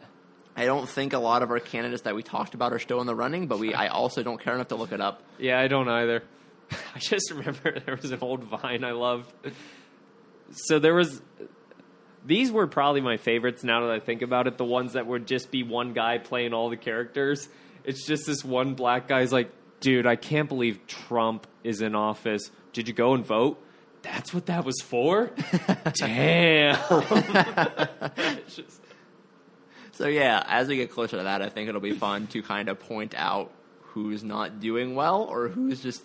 Yeah. Who's making like really good impressions. Who's not doing well? The Democratic Party seems to be splintered. Yes, which also something interesting. I'm sure more things with this impeachment will happen, but either way, I think that'll be fun. Kind of just this election, because there's just always just people that should not be running that are running, and that's really the most fun for me about elections. I think the best is people are just now talking about how the Democratic Party, like, it would be really divisive and not good if Bernie got elected. Guys, we're not talking... I mean, yeah, there's crazy policies, but you got to see the bigger picture. This man needs help. This man is... Help Bernie. You're thinking about yourselves. You should be thinking about him. There's a reason he came to work without his pants on today. Dementia. Like, come on. I feel like we're the only two seeing this. Like... They think there's this just radical old guy that is just out of his mind. And he is, but it's not his fault. It's not his fault. He's not quirky for the sake of being quirky or, like, making things, like, changing things up. He's mentally not well. So. Yeah, Alzheimer's is a monster. Yes. So, another thing in this list, Amazon will open a cashierless supermarket and pop-up stores. So a brick-and-mortar store? Yes, a brick-and-mortar Amazon shop that does not have a cashier or anything, which, one, how do you deal with theft with that? Like, that is just like a no-brainer. Like, they better have some pretty intense security things. Yeah, armed guards. Also, like, imagine, like, the person that comes to, like, try to hold up the cash register and just there's no one in there. Like, I would love, like, Amazon has been this most innovative, incredible thing. It's like causing so many stores to close down, and they just, this new announcement. We're going to open stores. A physical location. Woo! I guess, like, some new... Like, people don't understand. I think what I appreciate about Amazon is, so you take this really weird, nonsensical idea of, like, having a brick-and-mortar store with, like, no cashier. Like, this thing that doesn't really make sense, but they just do it anyways. Let's see what happens. Let's see. We can do it. We We're have enough Amazon. money. We have enough money to botch this. It's cool. Yeah, Jeff Bezos and his... I mean, he had enough to pay his ex-wife. She's a billionaire now. And still have a cashierless store. Yeah, it's crazy. I thought you said cashew-less the first time. I was like, no cashews. No cashews. Planters. Planters, salted nuts. So, we have another royal wedding coming up. Prince William and Kate Middleton are getting married, which is exciting, Wait, I guess. Didn't they get married? According to this, they haven't. Maybe. Wait. Kate Middleton. Else? Well, so no. Sorry. Prince William and Kate Middleton were married back in April 2011. Well, Will's younger brother, Prince Harry, married a former actress. So that was followed by. Oh my gosh, who's getting married? Just tell me, article. I don't know who's getting married, but there will be another royal wedding. Yes. I see this happening because right now the whole royal family's in like chaos. Yes. Apparently, all because the Harry and Meghan want to go to Canada and balance their life. I don't know. So I'm okay with that. I'm because insane. I just don't understand how pretentious, like, I guess the royalty thing is, or British media. But it's like they're treating this like an errant missile was shot at a plane. Yes. It's so silly. It is, because that's way worse. So this is the one time you'll ever hear me endorse The View in any sort of positive light, because I think that show is just chickens clucking. But The View, okay, so they did... Come on, man. Whoopi. I don't care. I love it. Well, so I like Whoopi Goldberg. I don't like that that's where she went. Yes. If you'd have told me my girl, my center square on Hollywood Squares would be on The View. The View, I'd be like, so, no! Generally speaking, just so make it very clear, I don't like The View as a show. I think it's just senseless gossip and chickens clucking. But we turn the View. The only thing The View is good for is making my dog think there are people home. So we turn the TV on. It happened to just be The View because like it was on the news earlier that morning. So The View was on. Like as I was leaving, I just heard them talking about this, and like they were talking about how much hate. Like, what's it? Who is the bride? Meghan? Yes, how much hate Meghan Markle got? Chick from Suits. Yeah, so like Meghan Markle got like a ton of hate from like the English public just for like random silly things. Like there's like a lot of like really like mean articles written about her earlier on, and now she's leaving. And people are like, "Why? What do we do? What do we do?" Like, yeah, you guys are jerks. Like, of course I would leave. So. Small thing. The View brought that up, which I thought was a good point. But at the same time, The View turn it on for your cat. But yeah, like people did bring that up, and it's just like, yeah, they have been in the tabloids and very negative. And Prince Harry was like, I don't want to be a part of the machine that got my mom killed. I was like, or he said his mum because they're British. Yeah. But I mean, that is true. Paparazzis did chase her into a tunnel. Like, hey, you guys got my mom killed. Yeah, and then I feel like, wait, we did? Well, that's not fair. Come on, you're splitting hairs. You've got to let things go at some point. Oh, paparazzi. Yeah. I'm honestly, kudos for them. Like, I would leave that situation. I would leave too. There's just so much nonsense with being in the world, especially now. Like now you have this whole thing with having to disown the one guy because of his relation. Oh, Prince Edward. Yeah, Prince Edward because of his relation to Weinstein or Epstein. Epstein. One of the Steens. Yeah, supposedly the Bernstein Bears. Epstein gave him like a 14 or 15-year-old girl. Yeah, really shady. Yeah, I would not want to be a part of that either. Yeah. And then I'd leave too. So, and it's like Leslie Nielsen said in The Naked Gun, for no matter how idea we think it, or no matter how silly we think the idea is of having a queen. I'm trying to remember what the I love line. the Naked Gun movies. I do too. They put them on Netflix. Yeah, I saw that. I watched.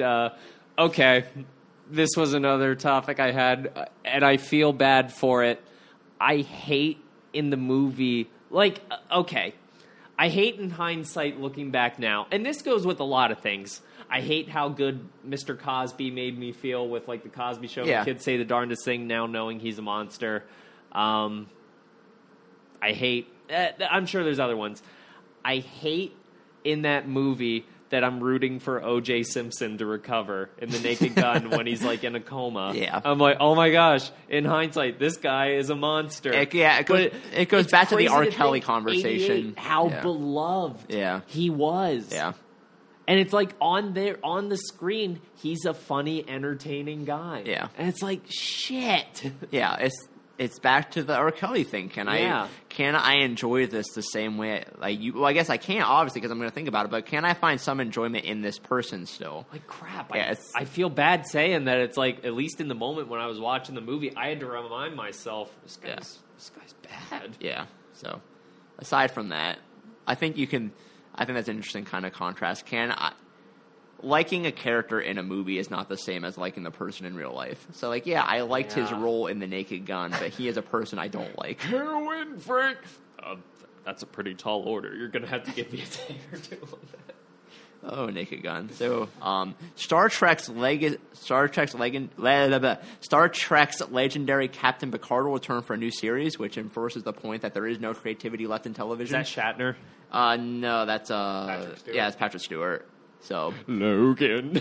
it's just, hey, fans don't like new things. Let's bring back the old things and make money. There's been so much. 2019 was full of fan service. Yes. Is that what it's called? Yeah. Fan service? Yeah. They brought back certain shows. They kind of pigeonholed certain plot lines. I don't know.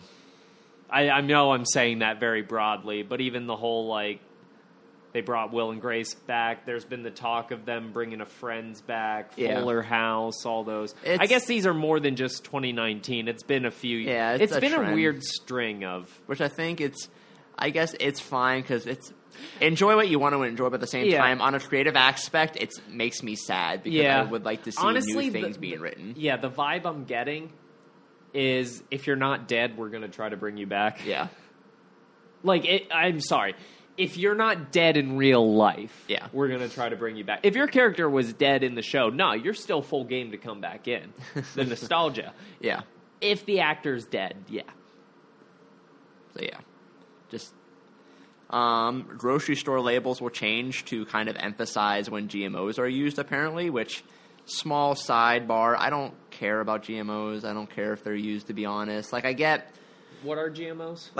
Genetically modified organics, which if you really get down to it, most things at this point are genetically modified. Have they ever been on a fucking farm? Do you realize most of those seeds have been that's genetically my modified point. to help yield higher crop and resist drought? That's my point, though. Get out of your hole. GMO is this hot button thing that gets your typical millennial adult all riled up. Oh, it's a GMO. I don't like that. I'd rather pay $16 for this. Yeah, that's a thing. So some GMOs or some products that are genetically modified aren't going to be good for you, but that's not a lot of the use of the genetically modified things are for the good of society. So so we can actually produce yield more. Listen, crop. You giant fat jerks, we need to do this to make enough food to meet demand. Yeah. There's over 7 billion people on the planet. Without GMO stuff, we got no shot. Okay, we can make it organic, but it's going to be more expensive, and then you're going to pout about that and then not buy it because it's more expensive. Well, and also probably not going to have enough to feed. Yeah, it's silly. I think people get all riled up for it without having much of an understanding of what it actually means. Yeah. NASA will send living things into deep space for the first time since 1972, which we've talked about this. I don't fucking care about space travel. I don't. That's the thing. I don't give a shit. Don't send living things into deep space because you don't come back. Because deep space, there's not an end to deep space. It just gets deeper space. Hypothetically, in 2025, if we could colonize Mars, how about we learn about what's in the fucking ocean first? Why don't we save the planet? Yeah. Why don't we make some changes to society to the point where we cannot destroy our planet, where we have to colonize Mars? Yeah. I would like Earth. I don't want to have to travel in space for years. I'd rather spend time discovering and learning more about our own planet because there's parts of it that are uncharted and we only know 5% of the ocean. Hey, how about we start there? Yeah. Instead of spending... Well, we spent $30 billion to send this rocket up to the moon, but hey, we shook hands with the Russians up there, so you know what? Cool beans. Yeah. Yeah, there's some things we could be doing. Explore the ocean, figure out how to get rid of all the plastic waste in the ocean. Do some things to help the Earth, please, because I'm terrified of the future. Yeah. I'm just always afraid of global warming. I'll be long dead before any of the repercussions probably hit me, even though they probably are hitting right now. But I feel like I'll be dead before the really bad ones hit. But man, is it nice out today. It is beautiful. 60 degrees out on January 11th. Yep. So a total solar eclipse will occur in mid-December, which is really cool, especially when it's cloudy. I was going to say where? Ecuador? So you have to wait until mid-December. I don't see it saying. Papua New Guinea. Moon's central shadow will take just 24 minutes to cross Chile and Argentina. Yeah, Chile and Argentina. Yeah. So that's always disappointing. There's going to be a total eclipse over in this really far... Oh, this is exciting. The Olympics, though. We both love the Olympics. Okay, I am so excited. One of the best things about dog sitting at Josh's house was just watching the Olympics. Colin and I just going and watching the Olympics. So, yeah, I love the Olympics. So that's actually legitimately exciting. I am so excited. That's the the one time I really feel excited to be to root for America. It's just something about it. I don't care about Paul's right now. This is my These are my guys. This is my team, and I'm rooting for them. Oh yeah, give me Simone Biles. Yeah, it's like in soccer, people are like, oh, I'm a Brazil fan, or I like Germany soccer team. In the Olympics, oh no, American teams, we're Americans, root for the American guy. And I get excited for it, especially I remember when all these crazy sports. I didn't know this existed, but yeah, go that guy. Yeah, when Ledecky was crushed and crushed at the last Olympics. I remember I verbally cheer yes, because I was excited. It's something about the Olympics just gets me pumped. Well, some of those events, and I think they're bringing surfing and skateboarding. Yeah, and rock climbing will be in it too. Yeah, yeah. There's actually some really cool. Yeah, stuff. They're expanding and adding more stuff, and it's just fun. I like it. I love the Olympics. Yeah, I do too. I actually Okay. There's nothing wrong with being in a vegetative state watching it. Oh my gosh, if I can find a way to work out while watching the Olympics, ride the bike, man. I'm going to be in heaven. Ride the bike. I don't have TV here. Oh, well, you can. No, that's the thing though. Online? Yeah, you can pay for if you get a Roku streaming stick. That's what I have. You can just pay for the CBS app for that length of time and just watch it there. NBC. Or NBC, whatever. Huh. Yeah. So yeah, you can get around this, dude. Okay. Being in the middle of the forest, you can watch the Olympics. All right. I'm glad. So Green Day will release a new album, and wow, what's it? Isn't haven't they released 3 or 4 that people don't care about? There have been other bands Rage Against the Machine is coming back, and they've been gone for a long time. I think that's far more interesting. Reuniting at Coachella. What's it? My Chemical Romance is coming back. My Chemical Romance.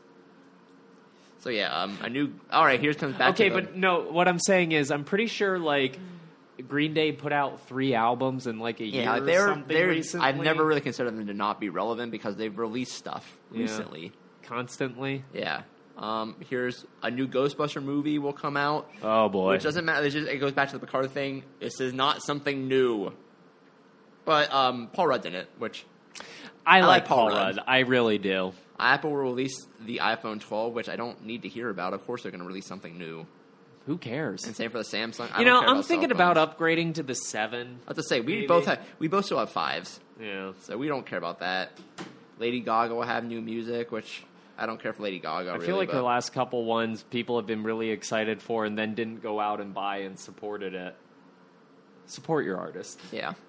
Let's see. Yahoo is going to open a time capsule. Now I will. She is someone though. Again, when I was in my ignorant metalhead stage when she came out, I didn't understand how actually talented she was.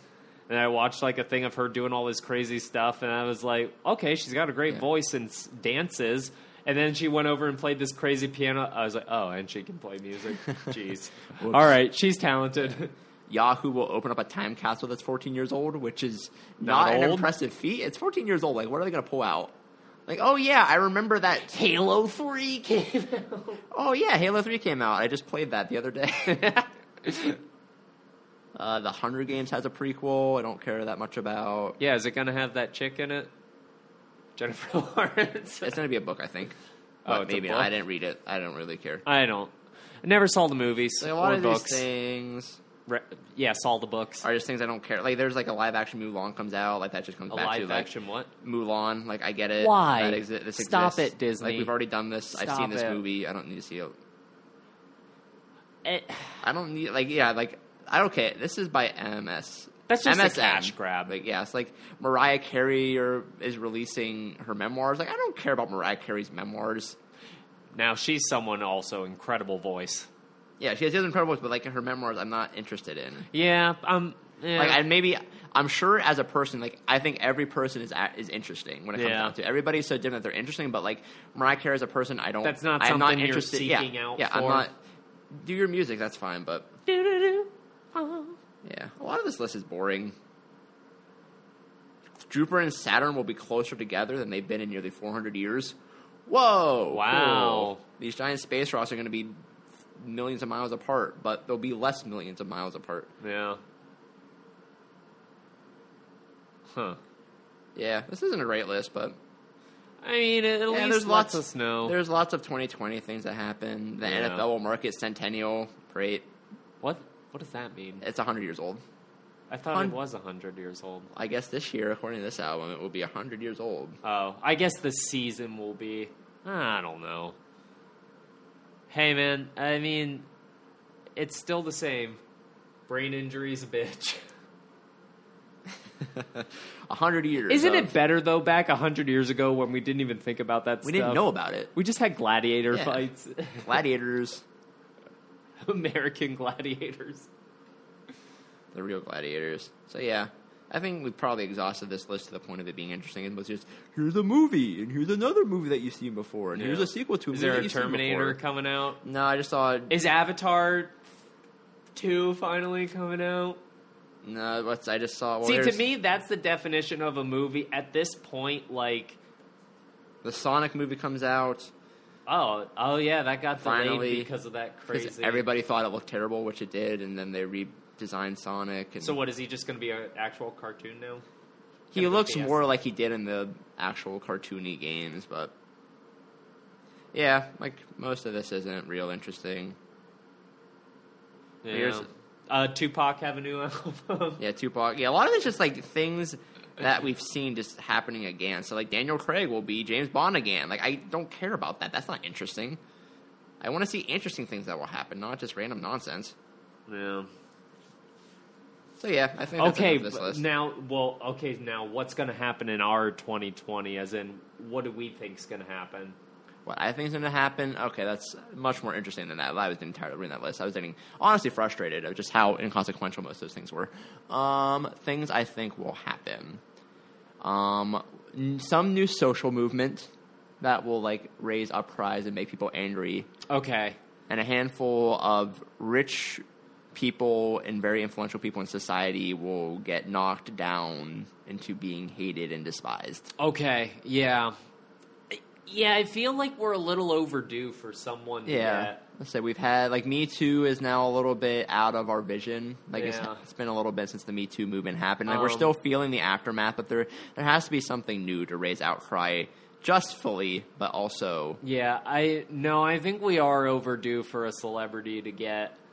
Because now they're even starting to reach desperately, like, oh, Justin Timberlake got shit-faced and held some random chick's hand. Is he cheating? That's the thing, though. I think we need to get a new thing so we can actually expose the people that should be exposed and not sit there and someone that not made a split drunken hairs. mistake and then apologized. Like, Yeah, like we need to make a new public outcry so someone else that needs to be held accountable for something is, so we can stop picking on other people that don't need to be held accountable for silly things. Yeah.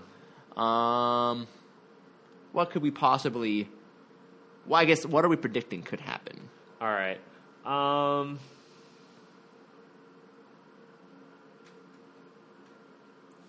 let's see. Do we want to be happy with this or not? Any of the above. Maybe something...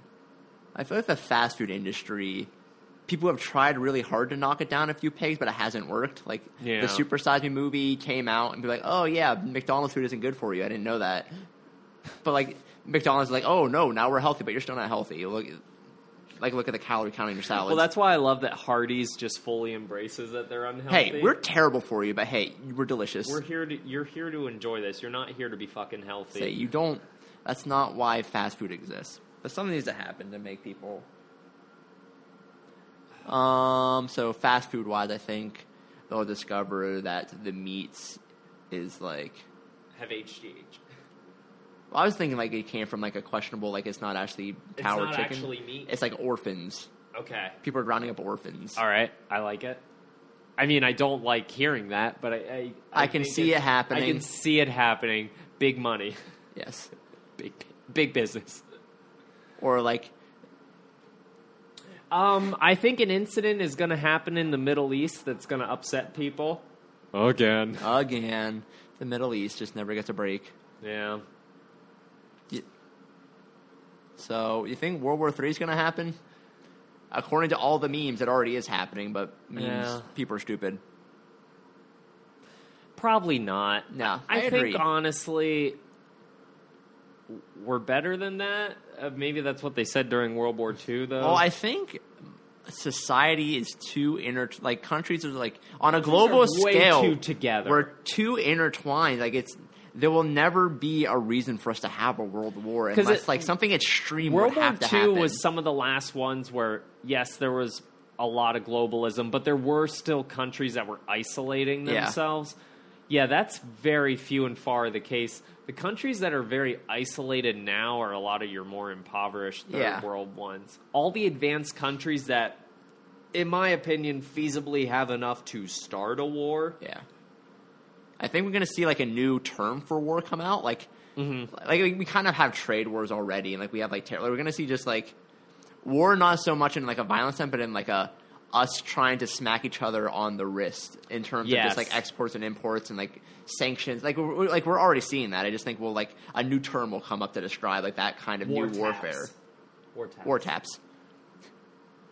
So I think we'll never see an actual world war like we understand it to happen again, just because like we're too dependent on each other and like we have too much stock in each other's nations from a financial level to do well. Anything to happen. Like I think like somebody will have to launch a nuke at somebody else unprompted to like actually trigger any sort of like real fight. Yeah, I agree with that. Like all like everything that happened with like the embassy and like as tragic as it is to have people like dying over there just from just like countries taking matters in their own hand and like killing like ambassadors of another country or like doing like terrorist actions, like that is a tragedy, but I don't think we're going to see something like that cause an actual like large scale, like a global scale war.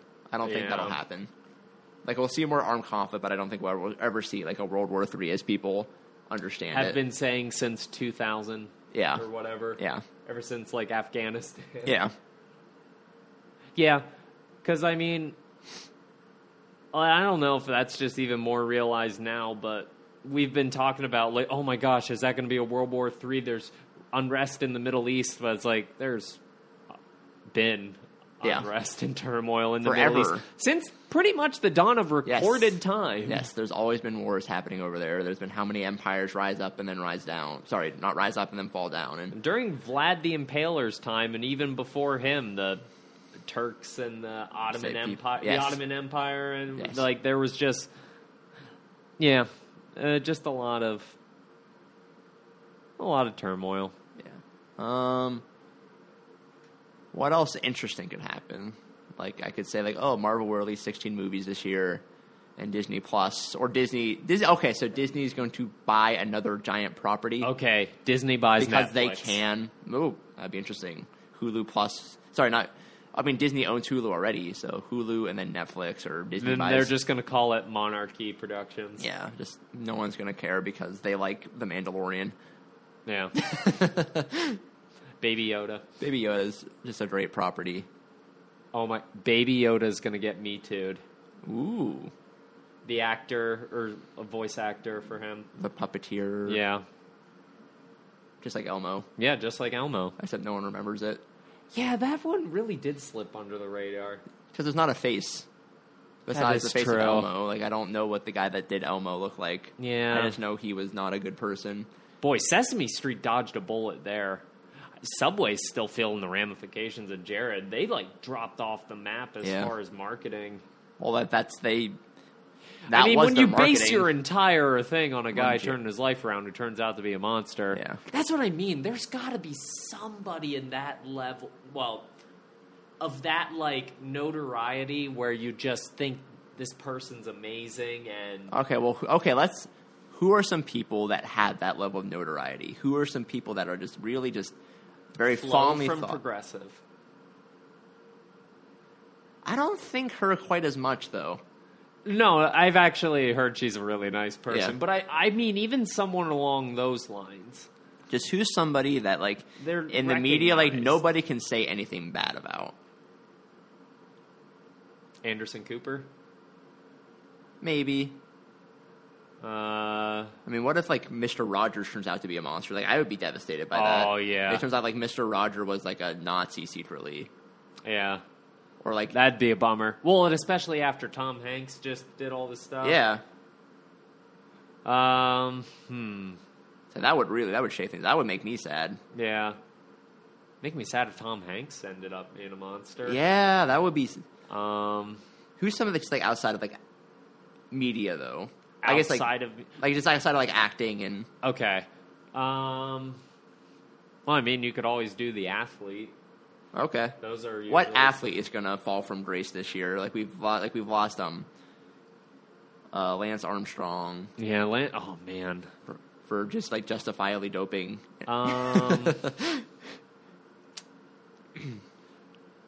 No, yeah, never mind on that one. He kind of had that naturally. Maybe Tiger Woods. Again? Again, Tiger. But maybe another golfer, like in that vein. No, I don't know if you know any specific names of golfers. Like Phil Mickelson is a golfer, and I don't think anybody's ever going to be near the level that Tiger Woods was. Yeah. Ever again. Who's like a child actor that people... Oh, okay. Like the Stranger Things kids turn out to be in like a sex cult? Yeah, or that Greta activist. She turns out to be litters. Turns out that she litters. Like something really inconsequential. Or something really extreme, like she's... She has a picture... There's a picture of her from a play in blackface.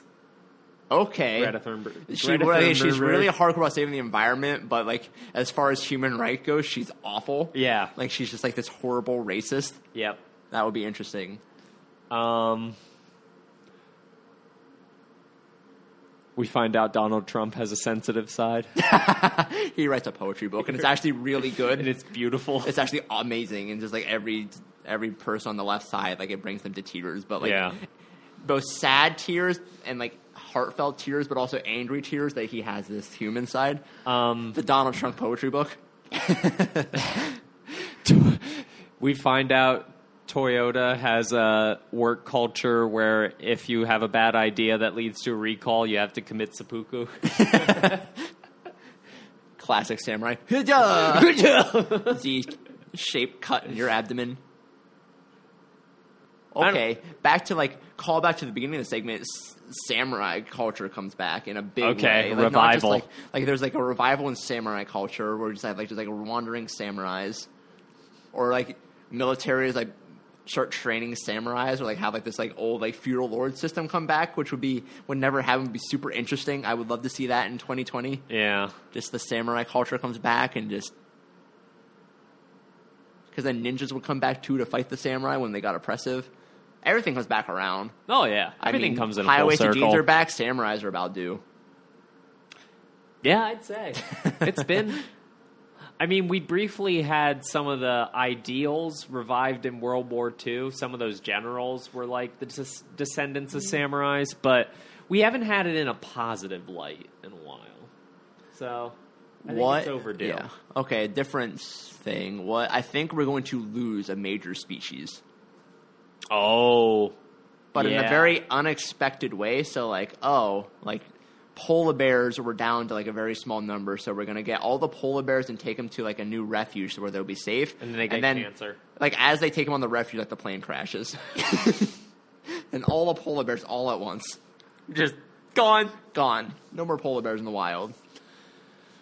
What is it they say? We lose a so-and-so amount of species every year of, like, due to extinction. Yeah. But some of them were never discovered.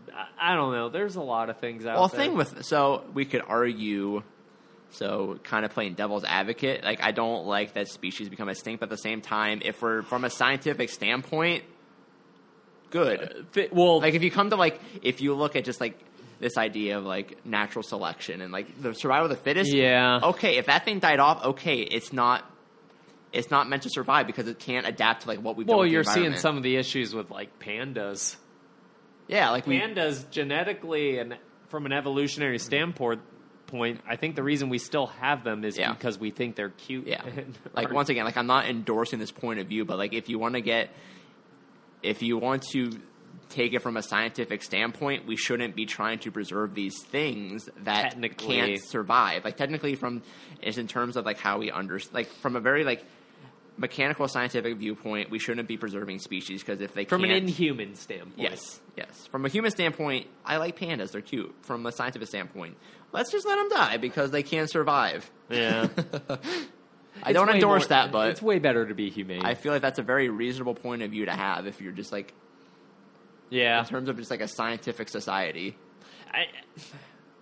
Technically, yeah. Yes, I think that's funny too. Just, like, society trying, so we want to be human, like, we want to be, like, empathetic and love, but at the same time we also really value our science a lot. Yes, that is an excellent I feel like point. That's one of the things that doesn't really coincide well with the two. Like, you can definitely, like, even in terms of science and religion, you can definitely, like, bridge the gap because that's something I have to figure out how to do as somebody that's both religious and science. Yeah, somebody that, like, same here. Yes, same I here. like Jesus, but also science is important too. So, like, I'm in the same boat. There are ways you can bridge those gaps. There are things that also clash with it. So it's trying to figure out how you do those things. I think the same way with, like, that idea of having a more empathetic society, but also a science. There's like the people when the Blue Planet came out and they showed the mom whale with the killed calf and she was dragging it around and they were just like, we have to save our planet. It was like, well, the global warming thing didn't have to do, and orcas came and killed that calf. Yeah, like, that was from another species. Like, it's just, like, that was just something that happens in nature. Yeah, like, we gotta save our planet. Well, no, you gotta understand that's also just nature. Yeah, like, how do you bridge that gap between, like,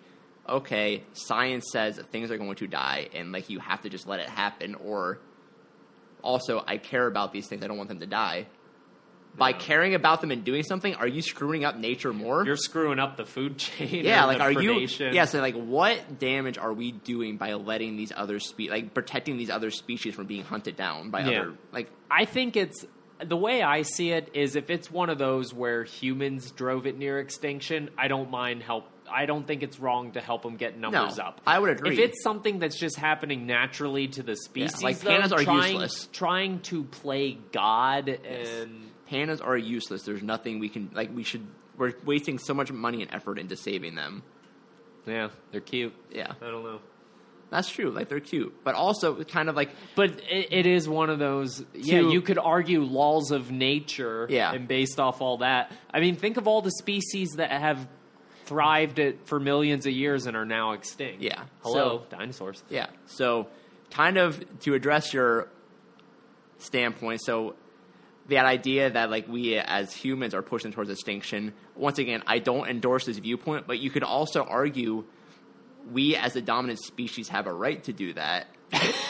Okay. So the fact that these things aren't adapting and surviving, shame on them. Let them die because you have other things that are. So, like, hyenas are, like, making their way into towns and, like, learning how to live off of scraps and kind of how to adapt to urban environments. And, like, you see that in lots of species are learning to take these new urban environments and make it their own. If they're not doing that, they can't figure it out, then they should die because, once again, like, the environment changes. You have to learn to adapt to your environment. Yeah. I don't subscribe to that, but at the same time, you can make. I think you technically could make. You could make that argument too. Like, oh, these things can't survive the way we've made them, well, too bad, because other species can, and those are the ones that are going to survive and deserve to.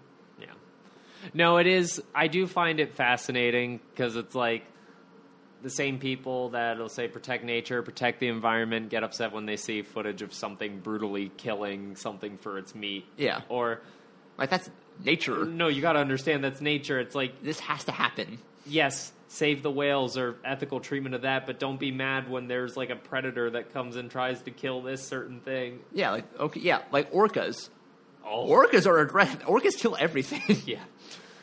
I remember I learned that from Zoo Tycoon. Yeah. Because if you put anything in Zoo Tycoon with a tank with an orca, the orca will eat it. Yeah. Every single thing, like sharks, jellyfish, orcas just kill things because that's their thing. Yeah. Well, cats do the same thing. Yeah, cats. Okay, yeah, cats too. Your house cat is the biggest threat to birds in America. Yeah. Like lots of species of birds have died because house cats are here because they're this invasive species. Yeah. Well, and they'll just kill things and practice their bite. Yeah. That's just but no, how it is. That's what I'm saying. I think what we do, part of why this is such a slippery slope is we often see, like, if we see an animal with her young or we see a calf being protected by a mother, we attribute human emotions and complex human emotions to these animals. Yes. Like it kind of comes back to that empathy thing. Like, oh, I have a kid. This animal's kid just died. How would I feel if that was my kid? Like, you're projecting. Yeah.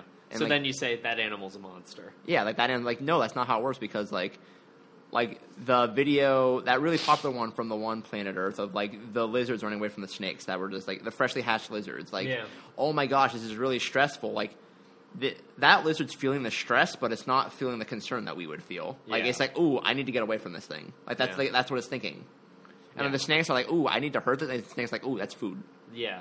They're not like, I'm going to cause this thing so much pain to make it suffer. It's like, no, food. That's kind of what I like about the animal kingdom is it's just, it's so, simple. It's immensely simple. It's like this animal is not, for the most part, some animals have higher brain function as we found out, but there's a lot of animals like aren't though. They're not thinking of like, they're not worried about tomorrow. Lizards and snakes are not. Let's say, especially like lizards reptiles and snakes are just infinitely in the moment. Yeah. Like, it's not like, oh, if I get hurt, I can't provide for my family. That's not a thought that crosses its head. It's like, I am alive right now, and I'm going to try to be alive this next second. Yep. Every second, it's like, I'm alive right now. Oh, there's something to eat for me to be alive. Yep, exactly. Yeah, the animal kingdom is simple. No, I will admit, I think everyone's guilty of it, but you definitely see it with like the Planet Earth or with some of that stuff. You see people attributing complex human emotions onto something these that animals. Now, don't get me wrong, maybe that's a way to spread awareness of preserving the planet, so it's like, I guess there's some good to that, but then you also got to understand where to park it, where to put your limits, as in, look, you can feel that way, and like obviously this one's trying to nurture and care for young, but you got to understand human and like our brain, the complex things you're thinking of and all the scenarios and stuff, that's not going through that answer. I think like it's the most applicable also in a situation with like domesticated animals. So like PETA getting mad out of like cows and like their treatment. Like, so if we were to leave cows alone, they wouldn't do well because this is what the cow is now. Yeah. Like, cows need milk or they'll be in pain. What a cow is right now is something humans have genetically modified. Like this is something that like has to be taken care of by us and has to be in this system for it to do well and to not be most of them will die if they don't. Yeah. Like you can be mad about it, but that's how it is. So like pick your battles, and that's a battle you're going to lose.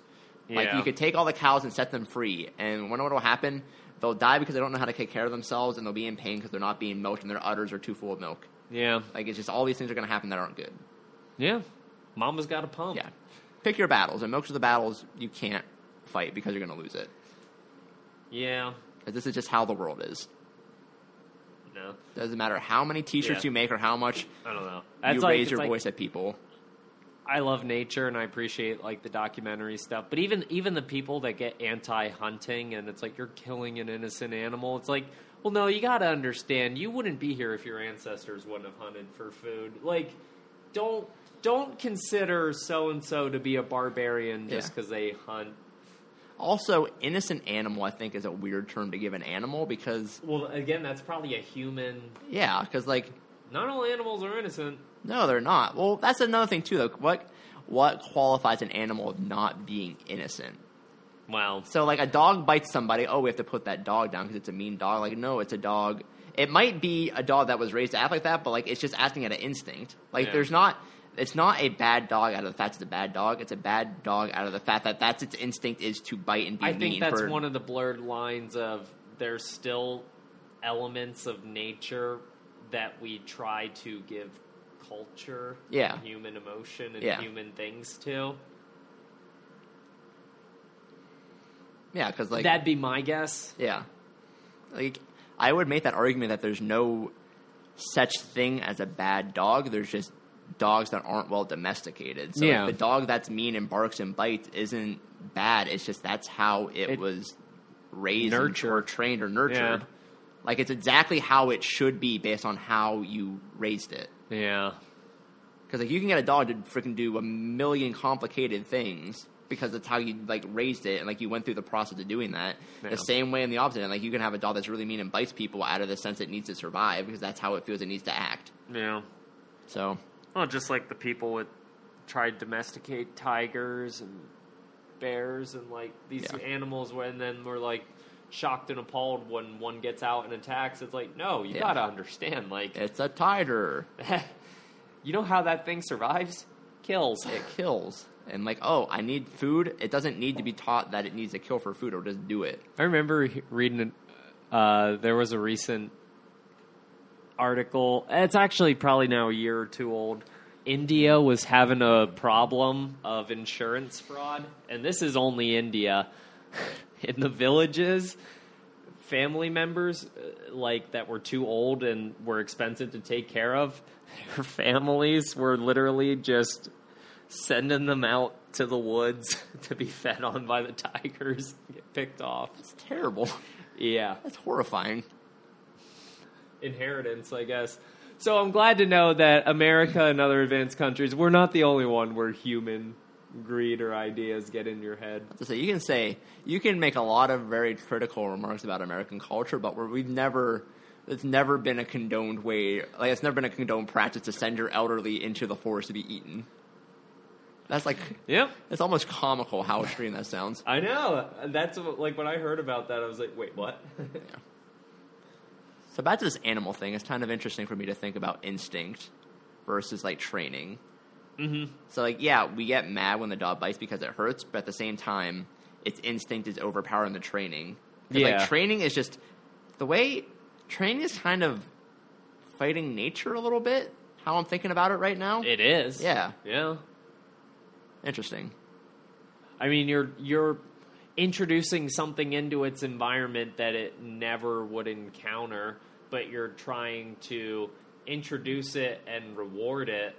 Yeah. Compliance by reward. Yeah, like my dog bites me. I'm mad at the dog, but I don't think, as I'm kind of pondering in my current mind frame, I don't think I can justifiably punish that dog for biting me because something is happening with that dog right now where it felt like it had to do that. Yeah. Interesting. I have no point for this. But then you end up hitting it, or you discipline him, and then he's like, I don't want to be in trouble like that again, so I won't do it. Well, that's the thing. Like, I remember my old husky we used to have, like, it was trained, like, it never bit. It was a super nice dog, but, like, there was this one time, like, it wanted to be outside, and, like, I was trying to pull on his collar to get it in, and, like, it nipped me a little bit. Like, there was something that happened in that moment where, like, it felt like that was something it had to do. Yeah. Yeah, interesting. Interesting.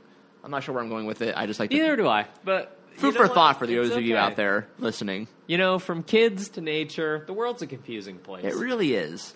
And we're at our 2-hour mark. A little bit more, actually.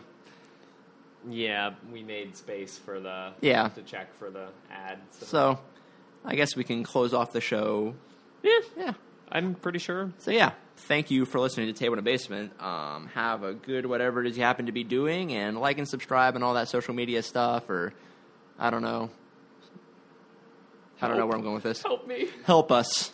Yeah. Good night, everybody. Good night.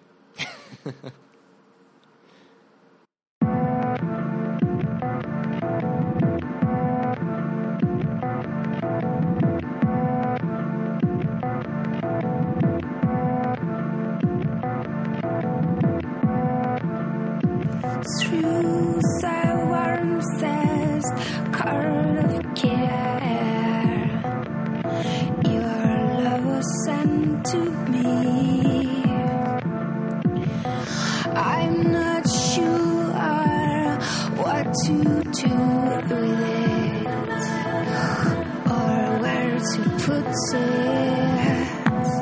I'm so close to tear and so close to simply calling you up. I'm simply suggesting we go to that hidden place.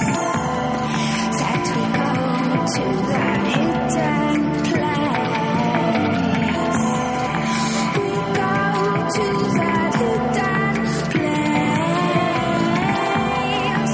We go to that hidden place.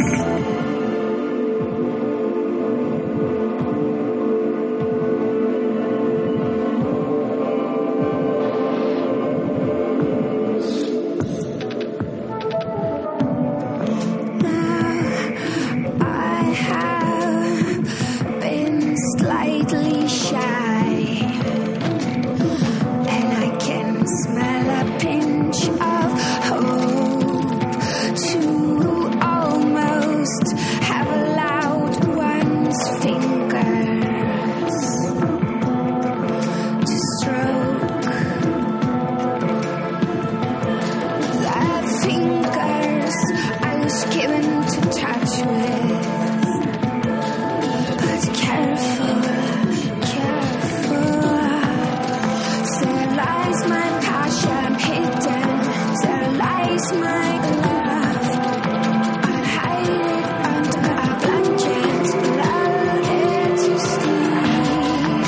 I'll keep it in a hidden place.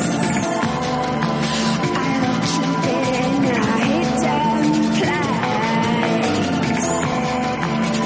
Keep it in a hidden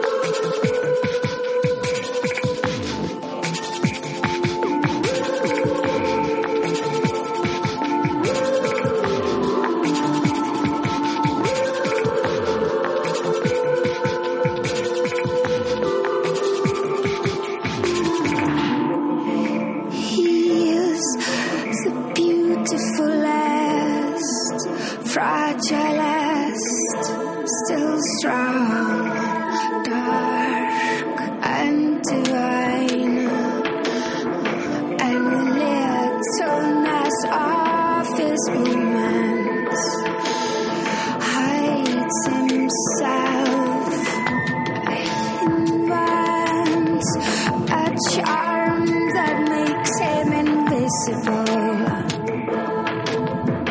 hides in the